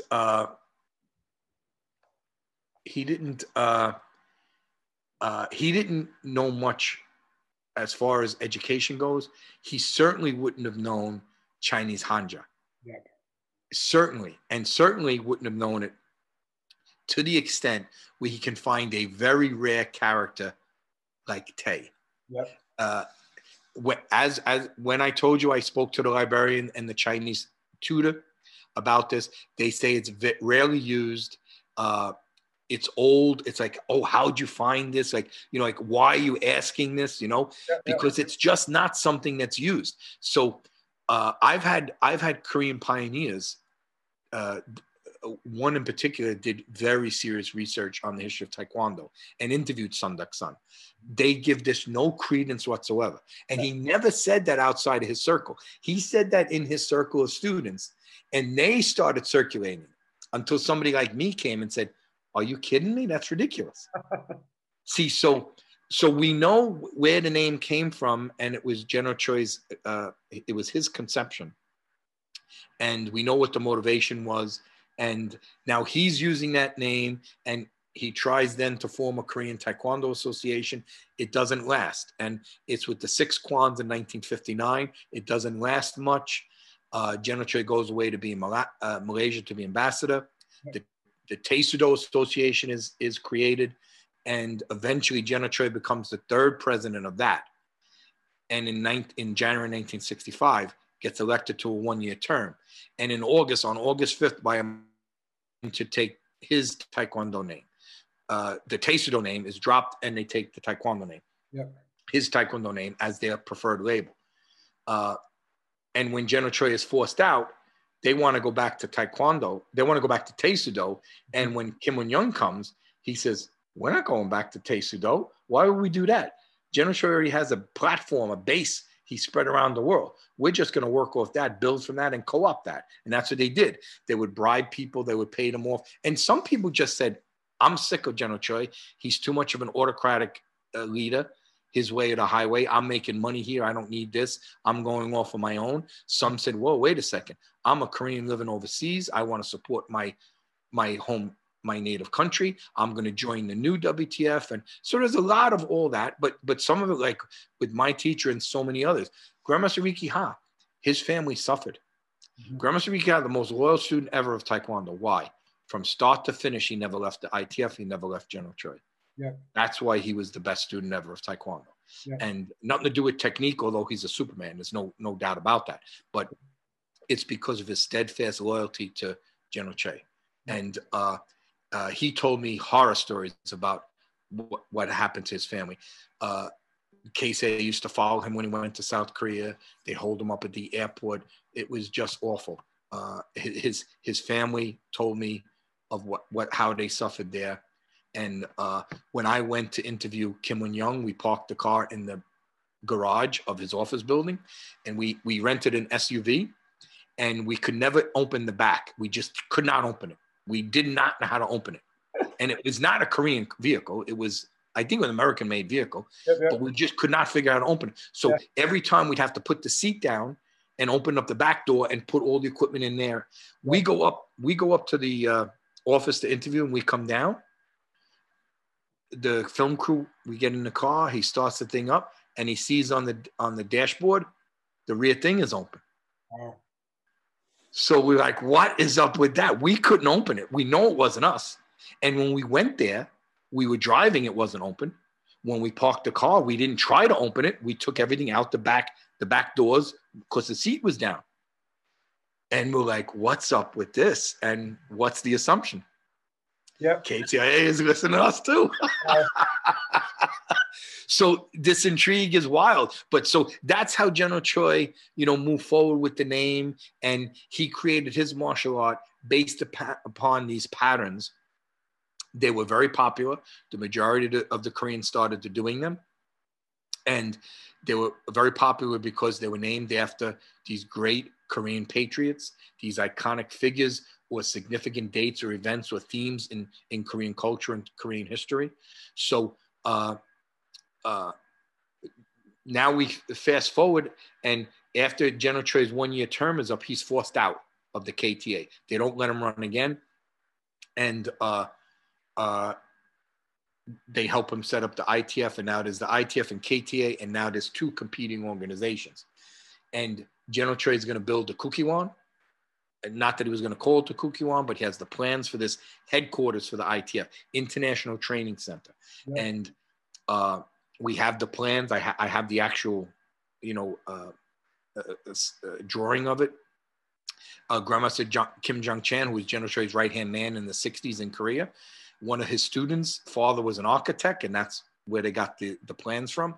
So General Choi had gotten permission for the land, and now he's going to get funds, and the KTA is going ballistic. Because remember, the KTA is the actual entity, Korean entity, that's registered with the Korean government that supervises Taekwondo in Korea. General Choi eventually would register the KTA with the Ministry of Foreign Affairs as a social organization for international goodwill, and the Minister of Education in South Korea. So it was registered. I have those serial numbers. I have that all that stuff. And but the KTA, make no mistake, they are the ones that's supposed to be dispatching instructors abroad and controlling Taekwondo inside of Korea from a government standpoint. And, General Choi would dispatch people abroad. Why? Because he had a network there already. They're sponsoring them. And General Choi's got the connections in the foreign ministry because it's a military government. He was a military general. And all these people in government are his old subordinates, his friends, his colleagues, his peers. So he's getting his followers to get passports to get, because you couldn't, like in UK, United States, you want a passport, you just go apply for it. Yeah, yeah. You just pay the money, fill out the application, and if you're a British citizen, American citizen, they issue a passport. There's no questions, there's no authorization you need to get.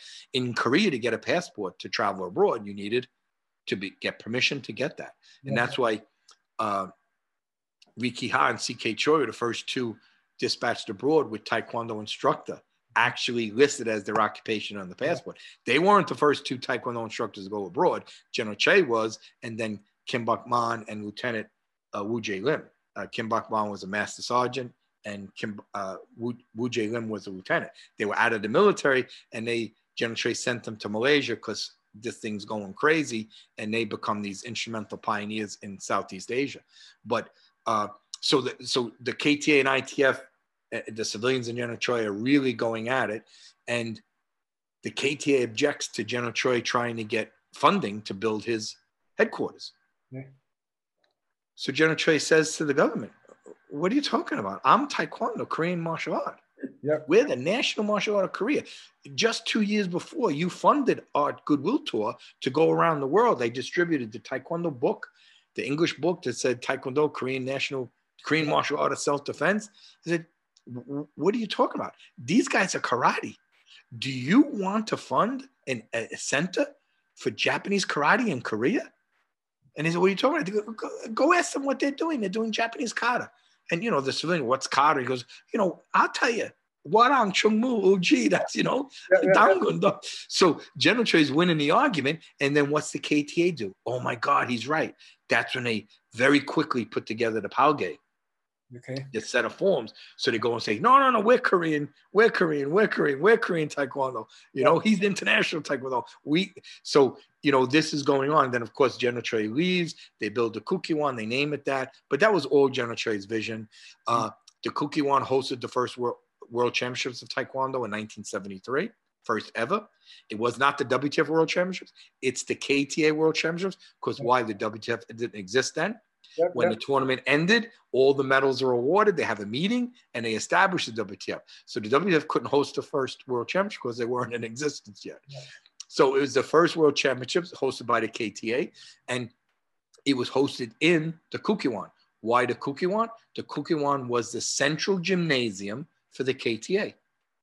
Yep. So now when General Choi leaves after Kim Il-young comes, and Kim Il-young said publicly, "I was sent by the Blue House to clean up the mess in Taekwondo," and the mess being General Choi and the struggle for control. And I have a picture. Park Chung-hee goes to Germany, West Germany in that day, right? Germany's divided, part of the Cold War, settlement of World War II, like Korea. But sadly, Korea wasn't an aggressive country. It was not an aggressor. It was not a belligerent. It was an innocent occupied country. So why were they divided? If you're going to divide anybody, why don't you divide Japan? Because you divided Germany.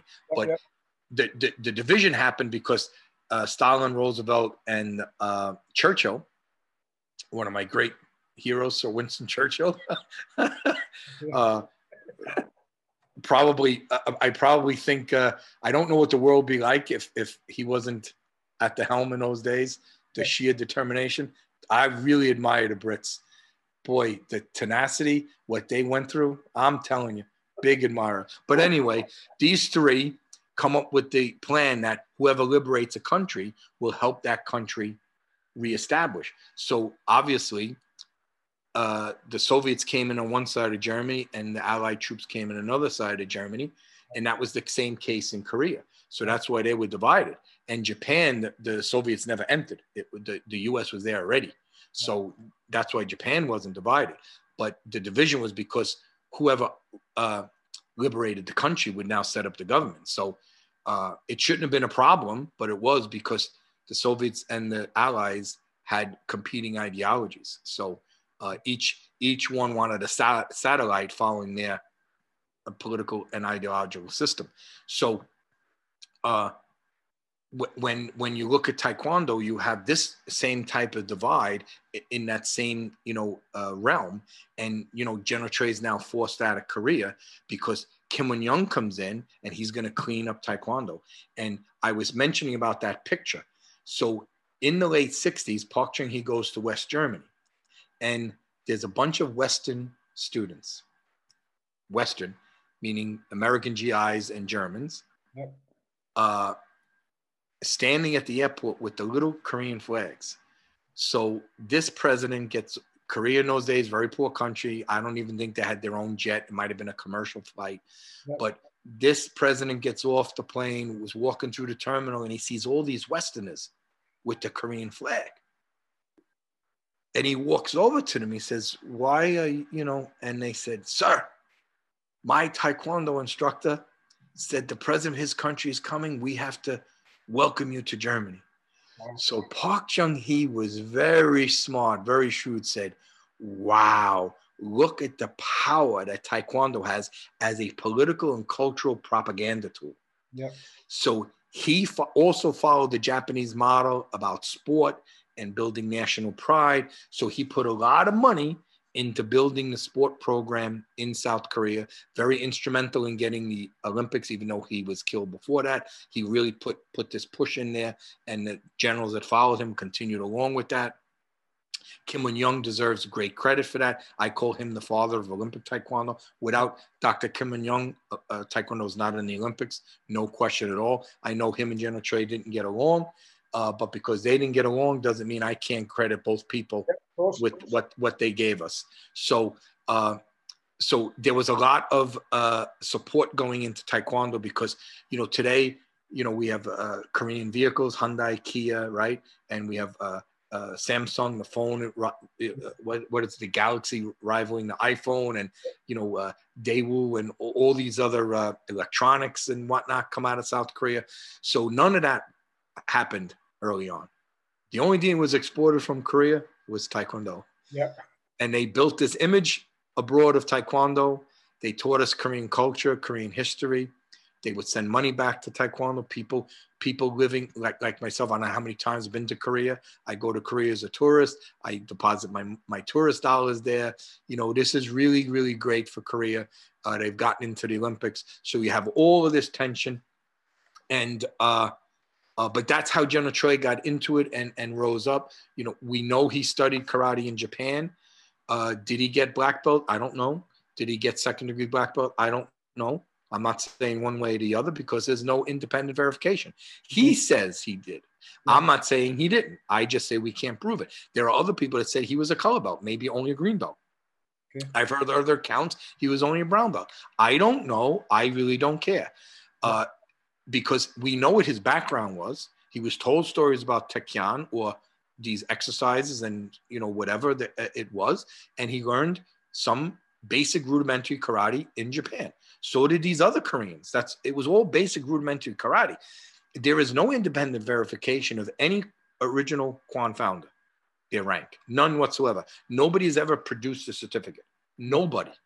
Nobody. So we know people say Lee Won-guk was a first degree. We know some people say he was a second degree, some people was a third degree, some people was a fourth degree. I don't know what he was. All I know is he was an iconic figure, pivotal in the history of the development of Taekwondo because he opened up a very influential Chungdo Kwon. Yep. And from there, those students created Taekwondo. So I'm not discounting that. What did he teach? We know what he taught. He taught Japanese karate. It was very rudimentary. We know what his students say they learned.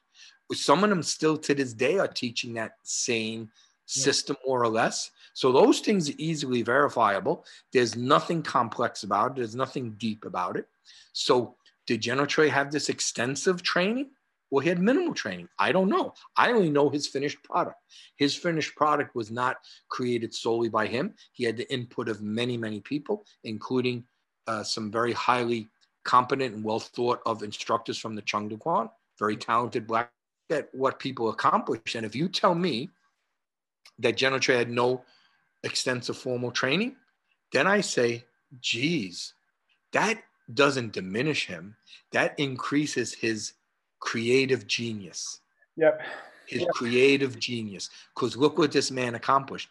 Nobody, no martial artist, no Korean, no Chinese, no Japanese, no martial artist ever accomplished what General Choi did. He had over 100 countries following his system. He would have 50 to 70 to 80 countries show up at a world championship, where the gold medal standard, right, the world champion was the one that performed the patterns that he devised to the standard he insisted. That's unprecedented task. Yeah. Nobody wrote the types of textbooks he did, including a 15-volume encyclopedia of Taekwondo. Nobody. And I forget, I was up to 12, maybe 13. That's unprecedented. Bruce Lee, had books translated, no question. Maybe more languages, but Bruce Lee never wrote, a 15-volume encyclopedia documenting a fairly complete system of martial art. It's nobody. The next one in my mind, especially in a Korean perspective, would be Masoyama. But Masoyama was promoting Japanese karate under a Japanese name. He abandoned his Korean given name, the name he was born to, which also was Choi, by coincidence. But certainly the next one is Wang Ki, the Mudokan founder. His Tang Sudo that he first named Wasudo, then he used the Tang Sudo label that Lee Won-guk came up with, and then eventually moved to the Wasudo label when he found that old book and knew about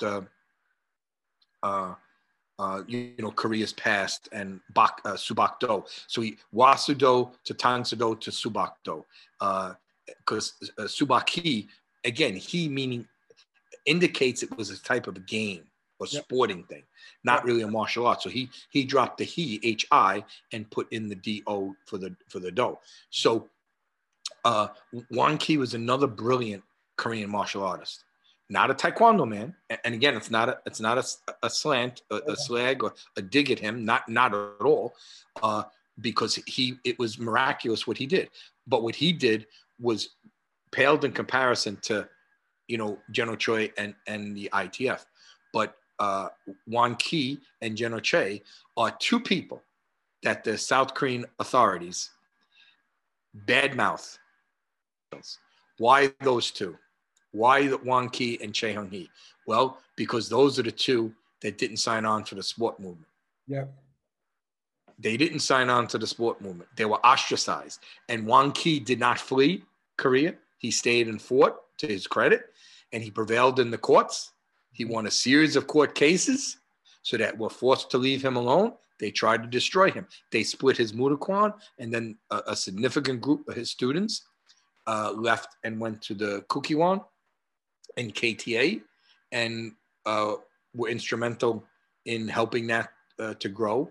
The Mudokan senior that left became one of the iconic figures in leading the Kuki Taekwondo's development.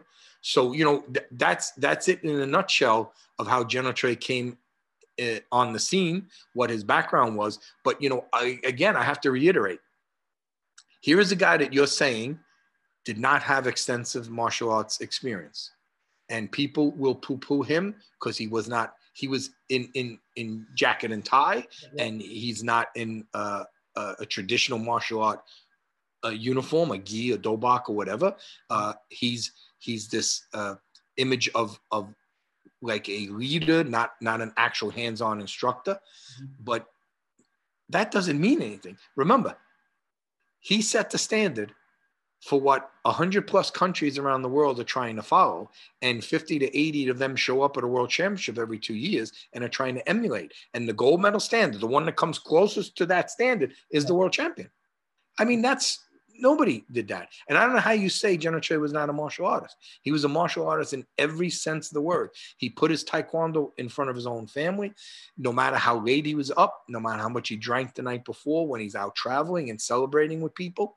He was up at the same time in the morning, pounding those walls and posts and conditioning his hand and doing his calisthenics. There's a really great video they did. They interviewed General Choi towards the end of his life at his home in Canada, and he's in his pajamas and he's doing his stretching and calisthenics, and this was his routine no matter where he was. General Choi would say it, but the people that traveled with him would say it.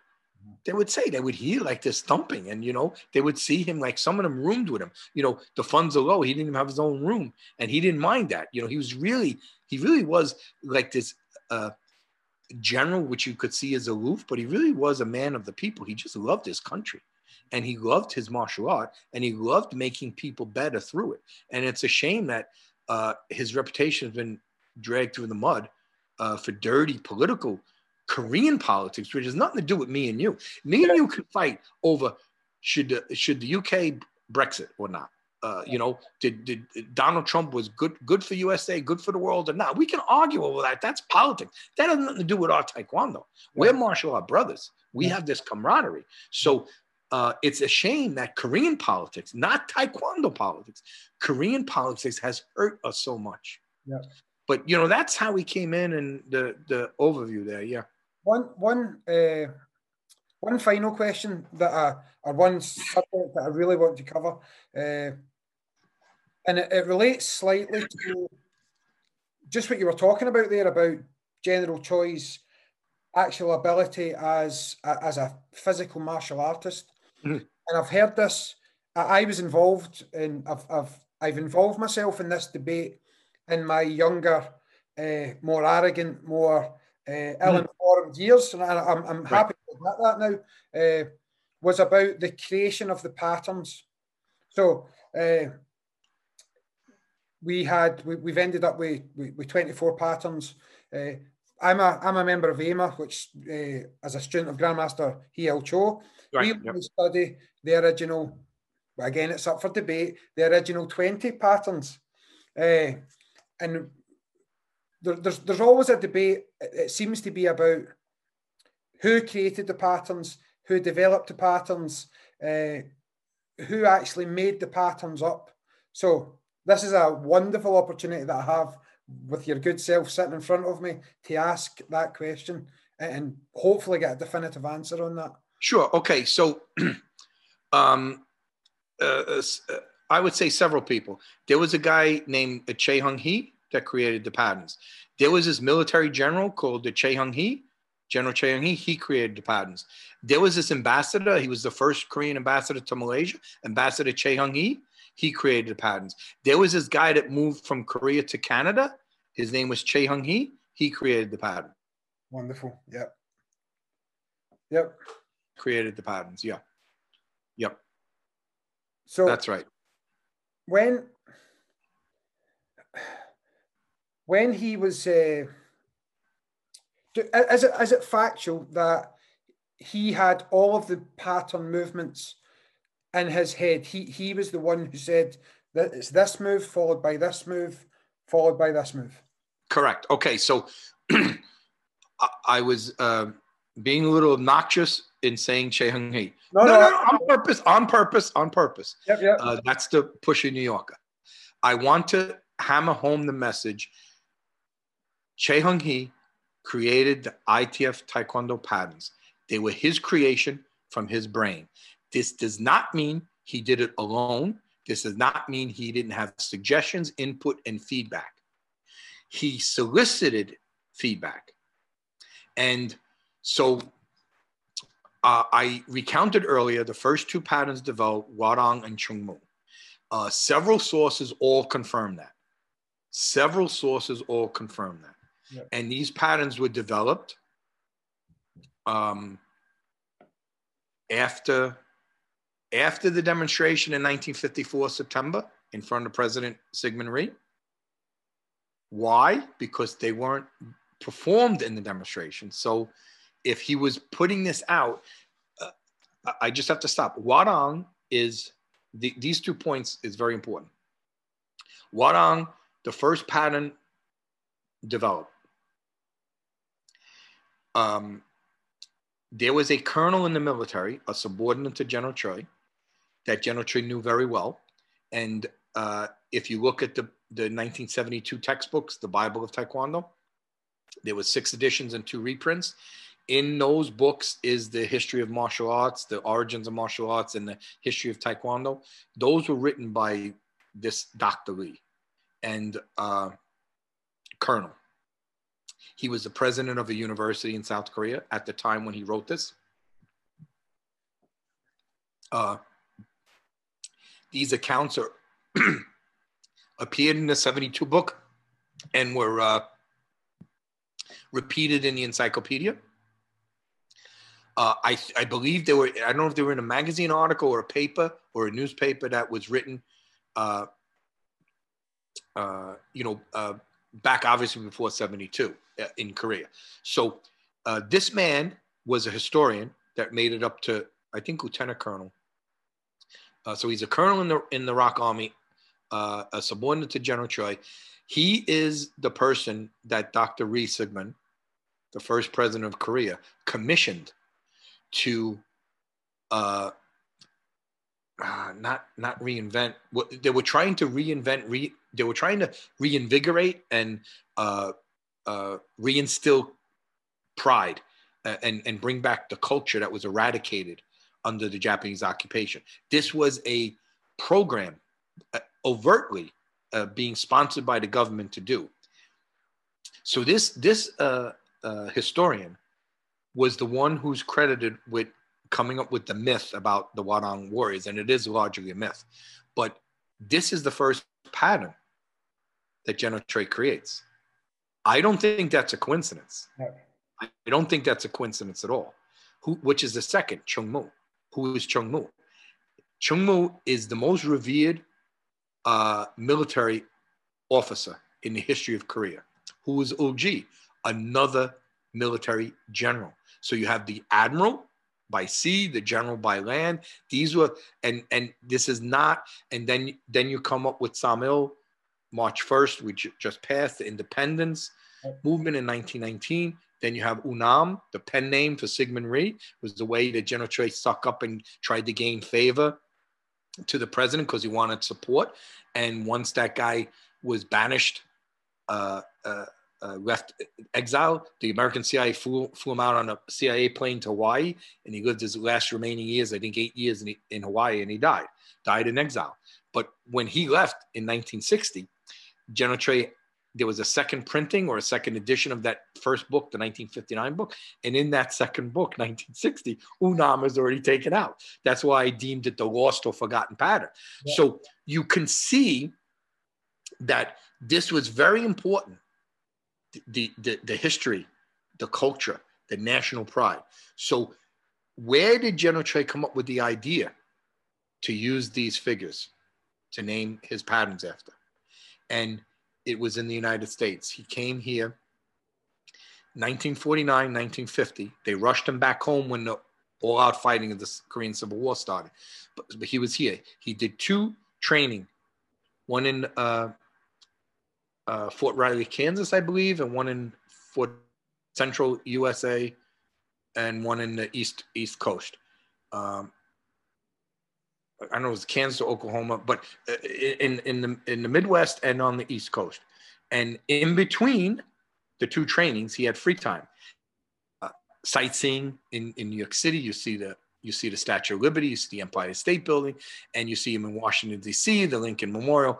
He came up with the idea, especially Washington, D.C., our national capital. Everything is named after our patriotic figures. You know, the English, the Scotch, the Welsh, the Irish, the Spaniards, the Italians, the Greeks, the Africans, the Egyptians, the Moroccans, the Koreans, the Chinese, the Okinawans.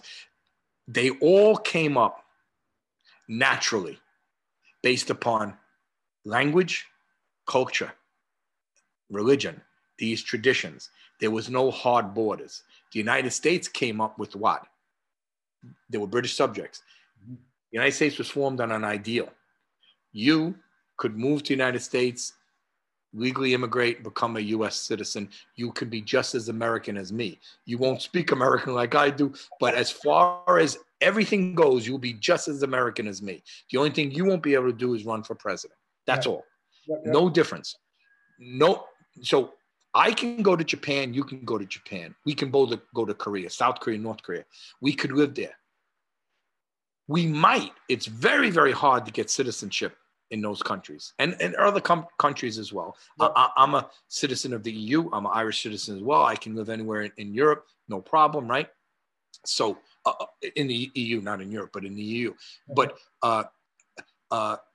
so no matter where we went to, if we legally immigrated, there's a provision to become a legal resident, a permanent resident, and then maybe even citizenship. But in no way could I ever become Korean. It's just not possible. Yeah. I won't be Korean in the sense of what is a Korean, the essence of a Korean, of a Japanese. I can go to German. I can learn Korean. I can learn German.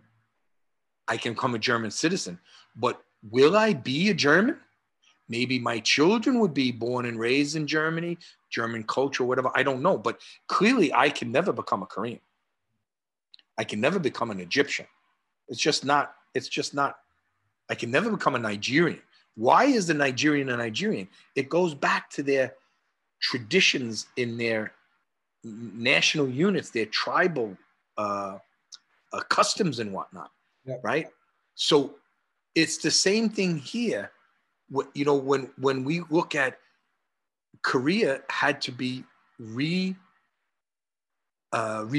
so to speak. So the patterns were very, very important. So General Choi had the idea of who he wanted the pattern to be named after, and then assembled moves, and he put them in a sequence. Now, at various times in assembling these sequences, he had people around him. Some, like Nam Tae-hee and Han Cha-kyo, General Choi had it written out on a manuscript. He called them up. He's calling out the movements. Yeah. Now, if he's calling out the movements, you think Nam Tae-hee created those movements? He's calling them out. Now he comes here, he says, you call them out here. Now, you know how I know that Han Cha-kyo didn't make Chung-mu? His students think they did. Because Han Cha-kyo told the story to Grandmaster Jung Woo-jin. I'm arguing with General Choi.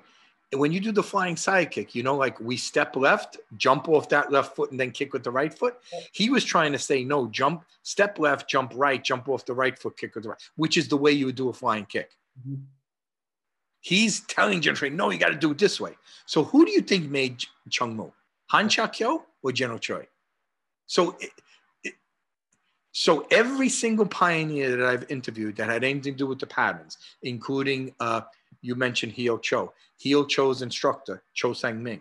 He was back in Korea when they were doing, he took over teaching the international instructor course when J.C. Kim went to Malaysia, dispatched abroad. And he tells me, General Choi had the manuscript. J.C. Kim, the same thing. They all say the same thing. Nam Tae-hee told Alex Gillis, he told Grandmaster Earl Weiss. This is before Alex Gillis did his phenomenal book. Yeah. This was all out that Nam Tae-hee said, I was the actor, he was the director. He had the script and he was telling us what to do. We gave feedback, which a good director, like Clint Eastwood is one of my favorite directors. And he says he shoots 1 or 2 takes, that's it. Yep. And a lot of the times the actor will say, that didn't feel right. Can we shoot this again? He goes, and they say, Clint Eastwood say, it looked fine to me, but you want to go at it again? Let's do it. So a good director is going to solicit feedback. So there's no question that there were people that, and they told General Choi, no, General Choi, this doesn't flow. And they made adjustments. Now, making adjustments, does that mean you are a co-creator? Maybe. That's subjective. Yeah.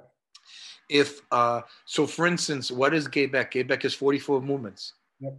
So Gaebaek 44 movements, this is done with Grandmaster Choi Chang-kyun, CK Choi. He tells me the story. They're in Namsan. Namsan is where the Army Recruit Training Center is. CK Choi gets permission from his parents to join the military, and General Woo Jung Lim, which is his teacher, was a subordinate to General Choi.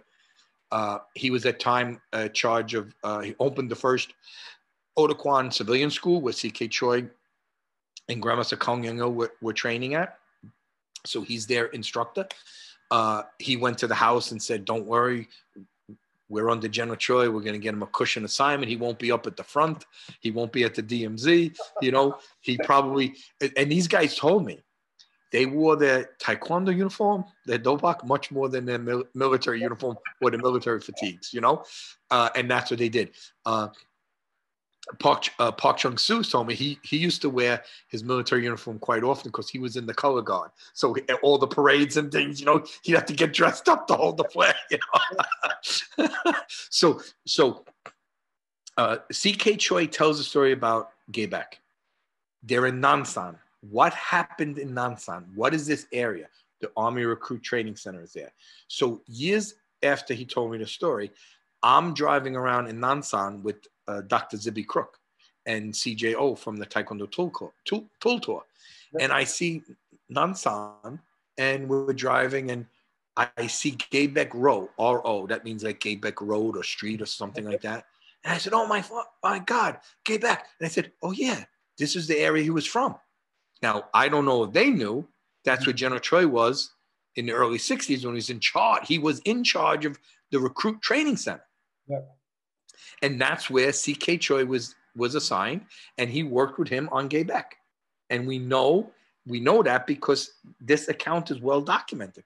And he told me, no, General Choi had the movements already, and he had the name already, and he had that it was done on the, the pattern diagram is a straight line, a vertical line, and that's to indicate General Gaebaek's strict military discipline. Like he didn't deviate from his mission. Yep. So General Choi had all that in mind when he's telling him do these things. And C.K. Choi would tell him. Kang Young-il told me the same thing. Cho Sang-ming, who was doing, he taught Heo Cho and Park Chung-tae. They were in that same international instructor course. And by the way, Heo Cho, because he graduated so high up, he got dispatched to India. Yep. He's the pioneer of Taekwondo in India. And today he's not given credit by people in India. But he is the person. Him and another one, his name escapes me. The other one was actually the senior, so he probably might deserve more credit, but he seemed to have faded into obscurity in Taekwondo history. As Kim Buk-man and Woo Jae Lim, what happened to Woo Jae Lim? Kim Buk-man became this really thriving figure that had a huge following, created his own group, his own martial art and whatnot. So Heo Cho, instructor, told me about like the last 4 patterns that are in the 72 book. He was very instrumental in helping with them. Han Cha-kyo with Tong-il, Nam Tae-hee with Warang, and Han Cha-kyo with Warang, and Han Cha-kyo with Chung-mu, Han Cha-kyo with Ul-ji. These are all documented where they were. Now, you said the 20 patterns. It wasn't originally 20 patterns. Originally, there was 2. Of course. Warang and Chung-mu, right? And then they just, now, how do we come up with original or 20 or whatever? So the first book is 1959, and it has 5 patterns in it. So we can say those are the original 5 patterns, right? Yeah. Because they appear in documented form somewhere. Then we come up with the 1965 book with the 20 patterns. So people think, oh, the original 20 patterns. No. 24 patterns were done. They simply ran out of time to complete the book because they were going on the Kooky Goodwill tour around the world, government sponsored, and they needed to print the books. So the layout, didn't have computers and all that stuff, and everything was done by typesetting and photographic frames, and very tedious. The footprint diagrams and whatnot. So they simply ran out of time. So in Malaysia, because of the 65 book, I credit Grandmaster Kim Buk-man and Woo Jae Lim in assisting with, 15, 16 of those patterns? Because we know Tong-il was done before that. And why do we know that? Because Han Cha-kyo was helping with that, and Han Cha-kyo wasn't in Malaysia. We know Gaebaek was done before that because Gaebaek was done in Nansan before General Choi went to Malaysia.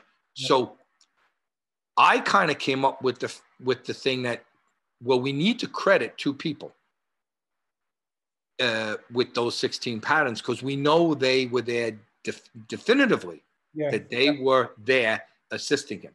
And Kim Buk-man told me in the room, they actually first got off the boat, and they arrive in Malaysia.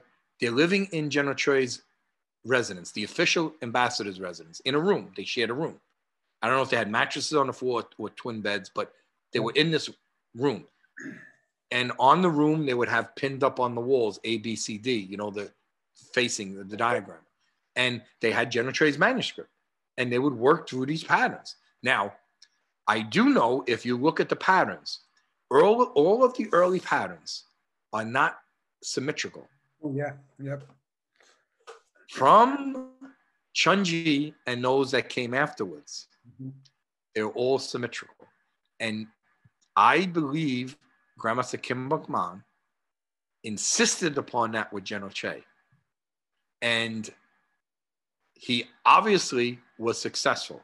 And I believe him because there's no reason not to believe him. And there's an indication, well, the ones that General Choi created that didn't have him there are not symmetrical. Yep. So this somehow was a major influence.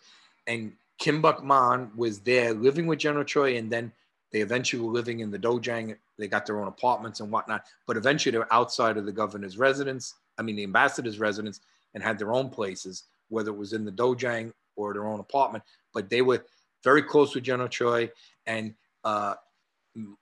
Malaysia and Singapore grew like wildfire. That's when General Choi asked for Riki Ha and CK Choi to come. And because it really was going wild. So there's no question that Nam Tae-hee, Han Cha-kyo, Kim Bok-man, Woo Jae-lim, and see, one of the things I like to make clear about Malaysia, we emphasize Kim Bok-man, but Lieutenant Woo Jae-lim was there with Sergeant Kim Bok-man. So you must equally credit Woo Jae-lim because they were partners. They were very, very close. Now, I don't know who contributed more. I do know that Grandmaster Kim Bok-man was this phenomenal martial artist that has a world following that's still very active today in his 80s. Yeah. So there's no doubt in my common sense thinking that he was highly instrumental. Also knowing Grandmaster Kim, he's very vocal. He's not afraid to challenge anybody, including General Choi.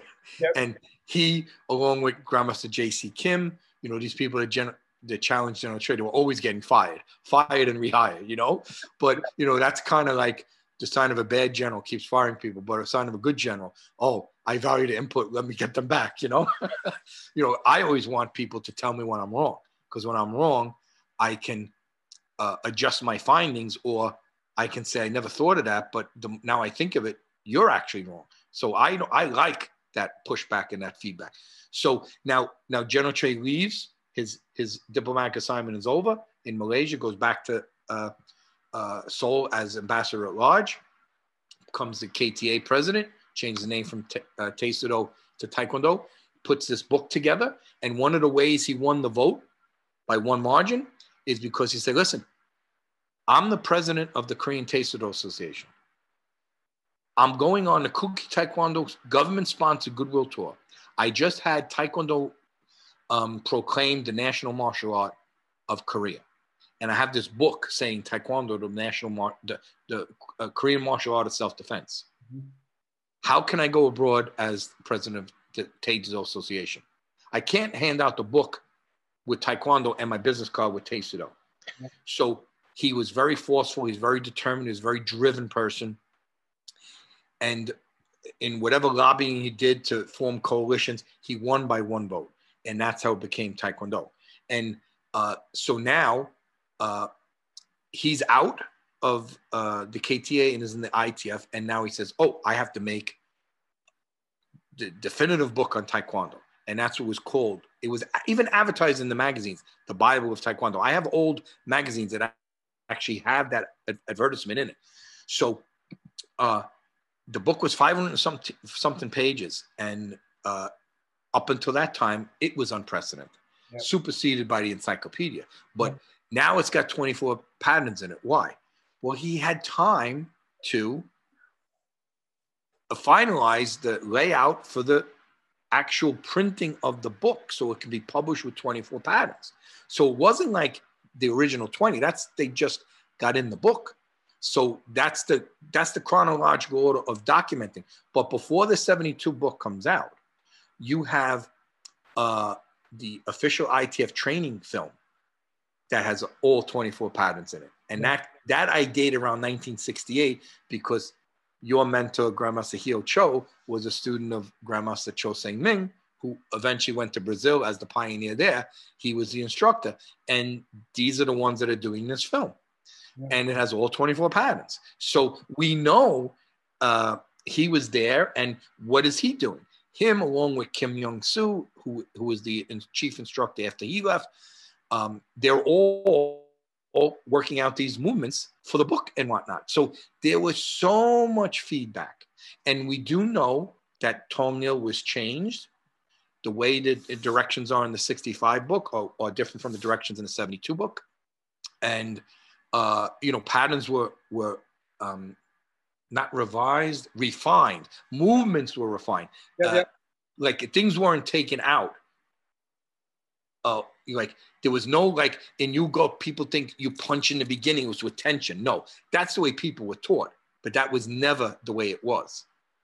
Officially, they never said punch with tension. It was just, you're just, extending that hand out there.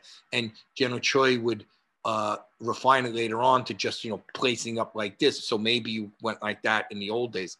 Yep. There was a big controversy about Kiap. There were never any Kiaps in General Choi's patterns. Never. I cannot find any documentation to it. Now, there are in Jun Ri's books and Hio Cho's books. Yep. Yep. But that was something that people added in. Yep. General Choi never had them in and never took them out. So maybe his instructors added it at the end. When I was taught the patterns, we finished, we did them very karate-like, and we finished them with a very strong Kiap.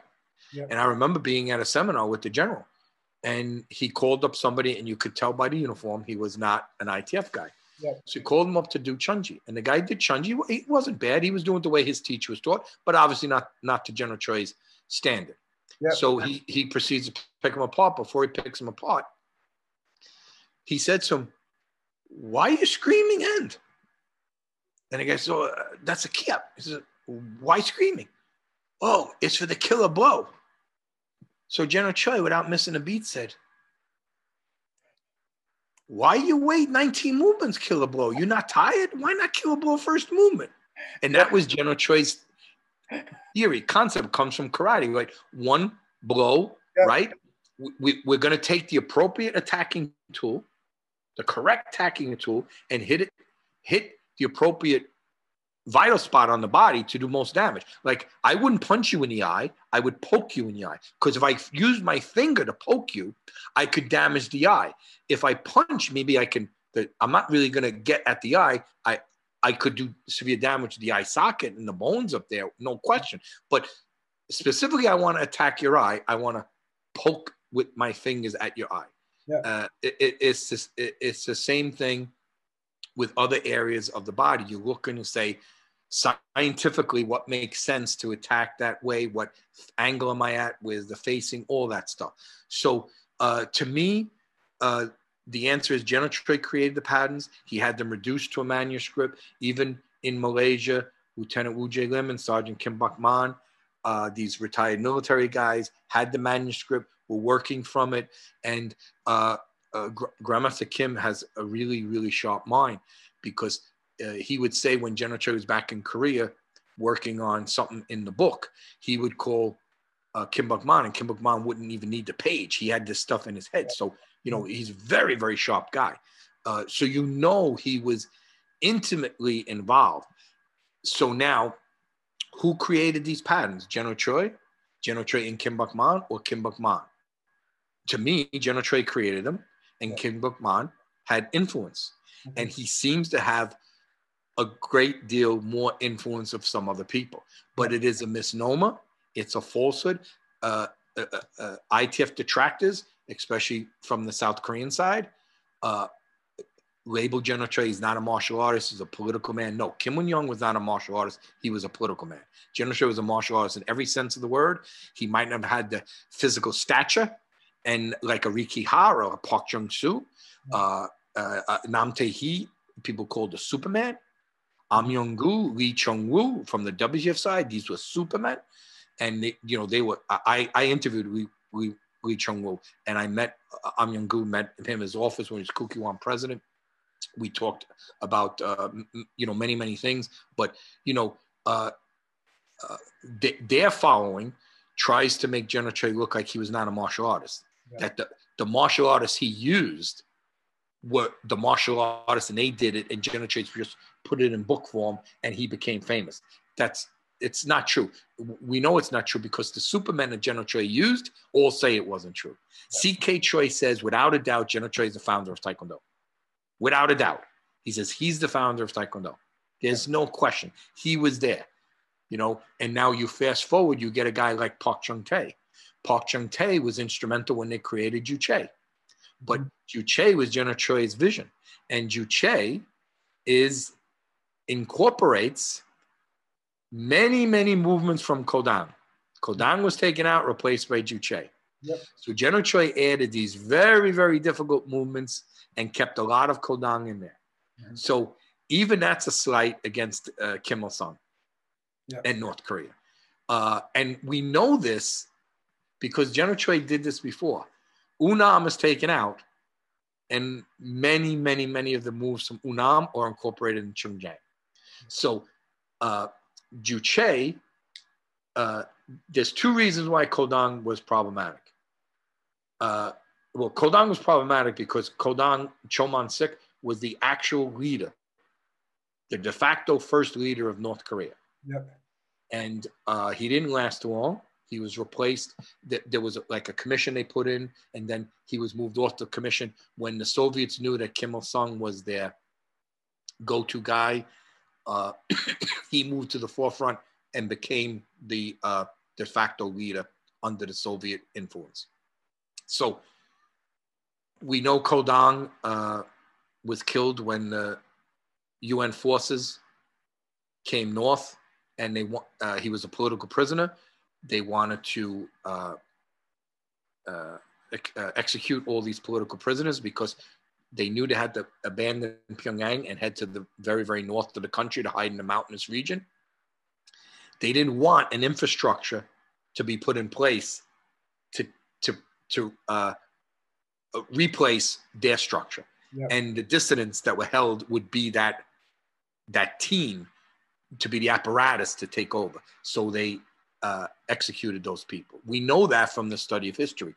A colleague of mine that I've met through the National Committee in North Korea and attended many of his lectures, his doctoral dissertation was going through the Soviet files in the Russian language that were released and declassified after the Soviet Union collapsed. And his specialty, he works for the Woodrow Wilson Institute. His specialty is the Soviet files with respect to North Korea. So this is why we're able to gain so much insight to what's going on behind the scenes. But General Choi, the way the story goes, General Choi, Kim Il-sung wanted a pattern named after him. And General Choi lied to him. Oh, we can't make a pattern after a living person. All of our figures are all dead. But he lied. Why? He already did it with Unam. Yeah. And then he removed that. Nobody knew about that. So that's where they came up with making a new pattern, Juche. So the Juche is this ideology from North Korea where man is in control of their own destiny. Like their future is in their hands. Yeah. And that's the sanitized version for Taekwondo's purposes. Mm-hmm. It's actually much deeper in the North Korean ideology, the state ideology. But the pattern definition, that's it in a nutshell. It's like saying the power of the individual. Like, you want to do something, you can do it, go do it. Your future's in your hands. You control your destiny.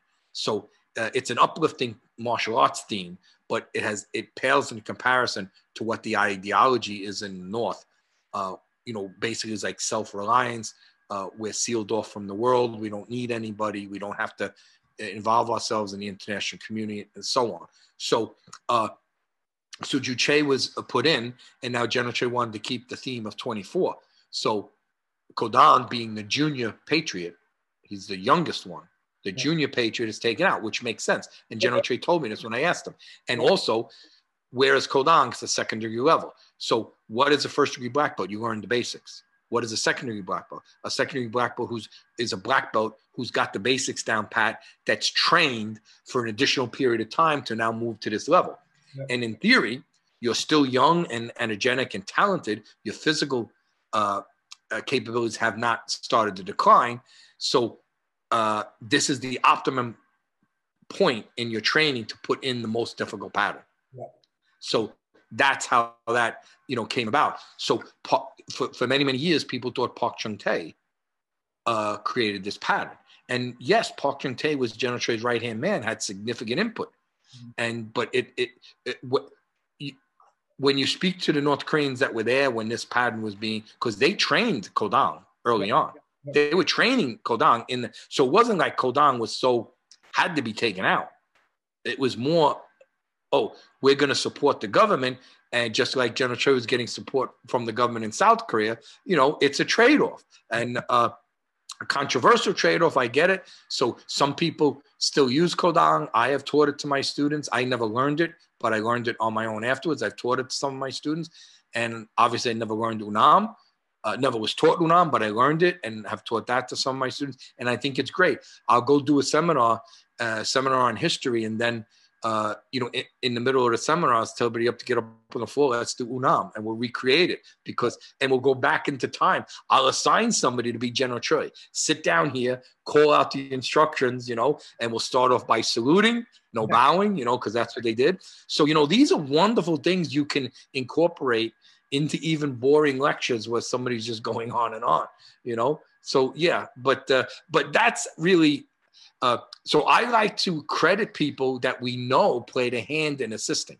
Yeah. And how much the assistance and feedback and input is going to vary. But the person, the creative genius that designed these patterns is General Choi. There's no question. And different pioneers, different students and followers at various points in time gave feedback, and was incorporated as General Choice saw fit. It was him that produced the final product. So the process along the way, I think, is very important to identify and credit. And really, that's my fault, because when I was working with Master Stuart Ansel, a really great guy from the UK, on his book, From Creation to Unification, we identified some of those people, but that somehow they forget the disclaimer that these were people we've identified that helped. That doesn't mean they created them. It doesn't mean there weren't others. Yeah. See, I'm all about adding, but don't take that book, which is great, and say because George Vitale listed these people. No, because I say in there, this is incomplete, and we need to learn more, and we need to credit more people. Yeah. So that's a big problem, but it's something that should, that book is great because it expands on all these pattern histories. Yeah. But General Choi created the patterns, and various of his followers and students had differing levels of feedback and input, and had various levels of influence. Dr. Vitale, we're just shy of 3 hours. Sure. Okay. Which is unbelievable. and in many ways I think we've just scratched the surface. Sure. Please, I would love to have you back on. No problem. Anytime. Mm-hmm. Sometime in the near future. But I've said a couple of times on the podcast so far that I've been like a kid in a sweet shop, just so excited by who it is I'm speaking to. But honestly, Dr. Vitale, I cannot thank you enough for coming on and sharing just the knowledge that you have, sir. Just seems to be incomparable. I really can't thank you for coming on and sharing. No, you don't have to thank me. It's really me that has to thank you, because you give me an opportunity to get the knowledge that was so gracefully shared with me to be shared with others. So I salute your efforts. I'm happy to come back and talk about any aspect that I can. Not a problem. As you know, I've been traveling since November. Yes. I should be back home somewhere in April. But I will get busy. Come this weekend, I'll get busy again. But I'm always available. And as I said, since I'm traveling, I don't really have any of my books and notes to refer to, but most of the stuff is cemented into my little pea brain. I guess that's why I have no hair, because it just burnt off with all that the brain power going all the time. But yeah, it's not a problem. I'm glad to speak freely and openly about anything that I can possibly speak about. When there are items that would be inappropriate for me to comment on in a public setting like this, I would respectively decline and state the reasons why. And I am also not afraid, not embarrassed to say I don't know the answer, or we don't know, we're still digging for that. And the way I always like to sign off and end these things is not only by thanking you and the host and whatever of listeners that will listen in, but I'm going to ask both yourself and any listeners, if there's anything I got wrong that needs to be adjusted, that needs to be corrected, needs to be fine-tuned, please let me know, because my sole focus, my only goal is to present more truth of Taekwondo's history. And in doing that, I hope to credit people who have been ignored. And along that line, I want to rehabilitate General Choi's image. He really is a great Korean patriot, a true Korean national. He loved his country. He wanted to see it united again, peacefully, under democratic rule. And he used his Taekwondo to promote that honorable goal. So I'm always wanting to gain additional information. So it's not only I might have missed something, might have gotten something wrong, or not relayed it correctly, or it needs fine tuning, but there's things I don't know. And we need to get these things out there. We need to get them tested, right? We need to get these ideas have to be floated, and people have to push back on them. So we fine tune them, and because so much of what we have come to know is misleading at best, and then we make conjecture from this misleading information. Sometimes the misleading information is done on purpose. So we need to eradicate that. Kim Un-young was not a bad man. I know he ran into problems legally in Korea, but without him, there's no Taekwondo in the Olympics. That's just true. It's so self-evident if we take the time to examine that. And without General Choi, there's no Taekwondo. Doesn't mean there wouldn't be a Korean martial art that's popular around the world, and it doesn't mean the Koreans wouldn't have put a sport version of that in the Olympics. But it wouldn't be Taekwondo. So without Taekwondo, without General Choi, there's no Taekwondo. He's the principal founder of the original Taekwondo. And I'm very happy that today people in Korea are realizing that his influence was profound, and they're coming to appreciate how much he loved his country. The Korean pioneers, some never knew General Choi, when they hear that he gave up his own family for Taekwondo, they say, wow, this man really lived for Taekwondo, because there's not many people that would do that. And some people would badmouth him for doing that, and I can understand that if I was in the family, but that is a testament of how much he loved Taekwondo. He would live, breathe, and sleep Taekwondo. Everything was Taekwondo to him. So I'm very happy that South Korea has recognized him. They've credited him in the Taekwondo Won, and he's openly talked about. So it's all because of efforts for people like you, because this information, like I say, we uncover it. If it doesn't get out there, it doesn't have impact. So I'm very willing to do, and I implore any of the listeners to this podcast to please give yourself some feedback and get it to me, because these things have to be put into the big picture.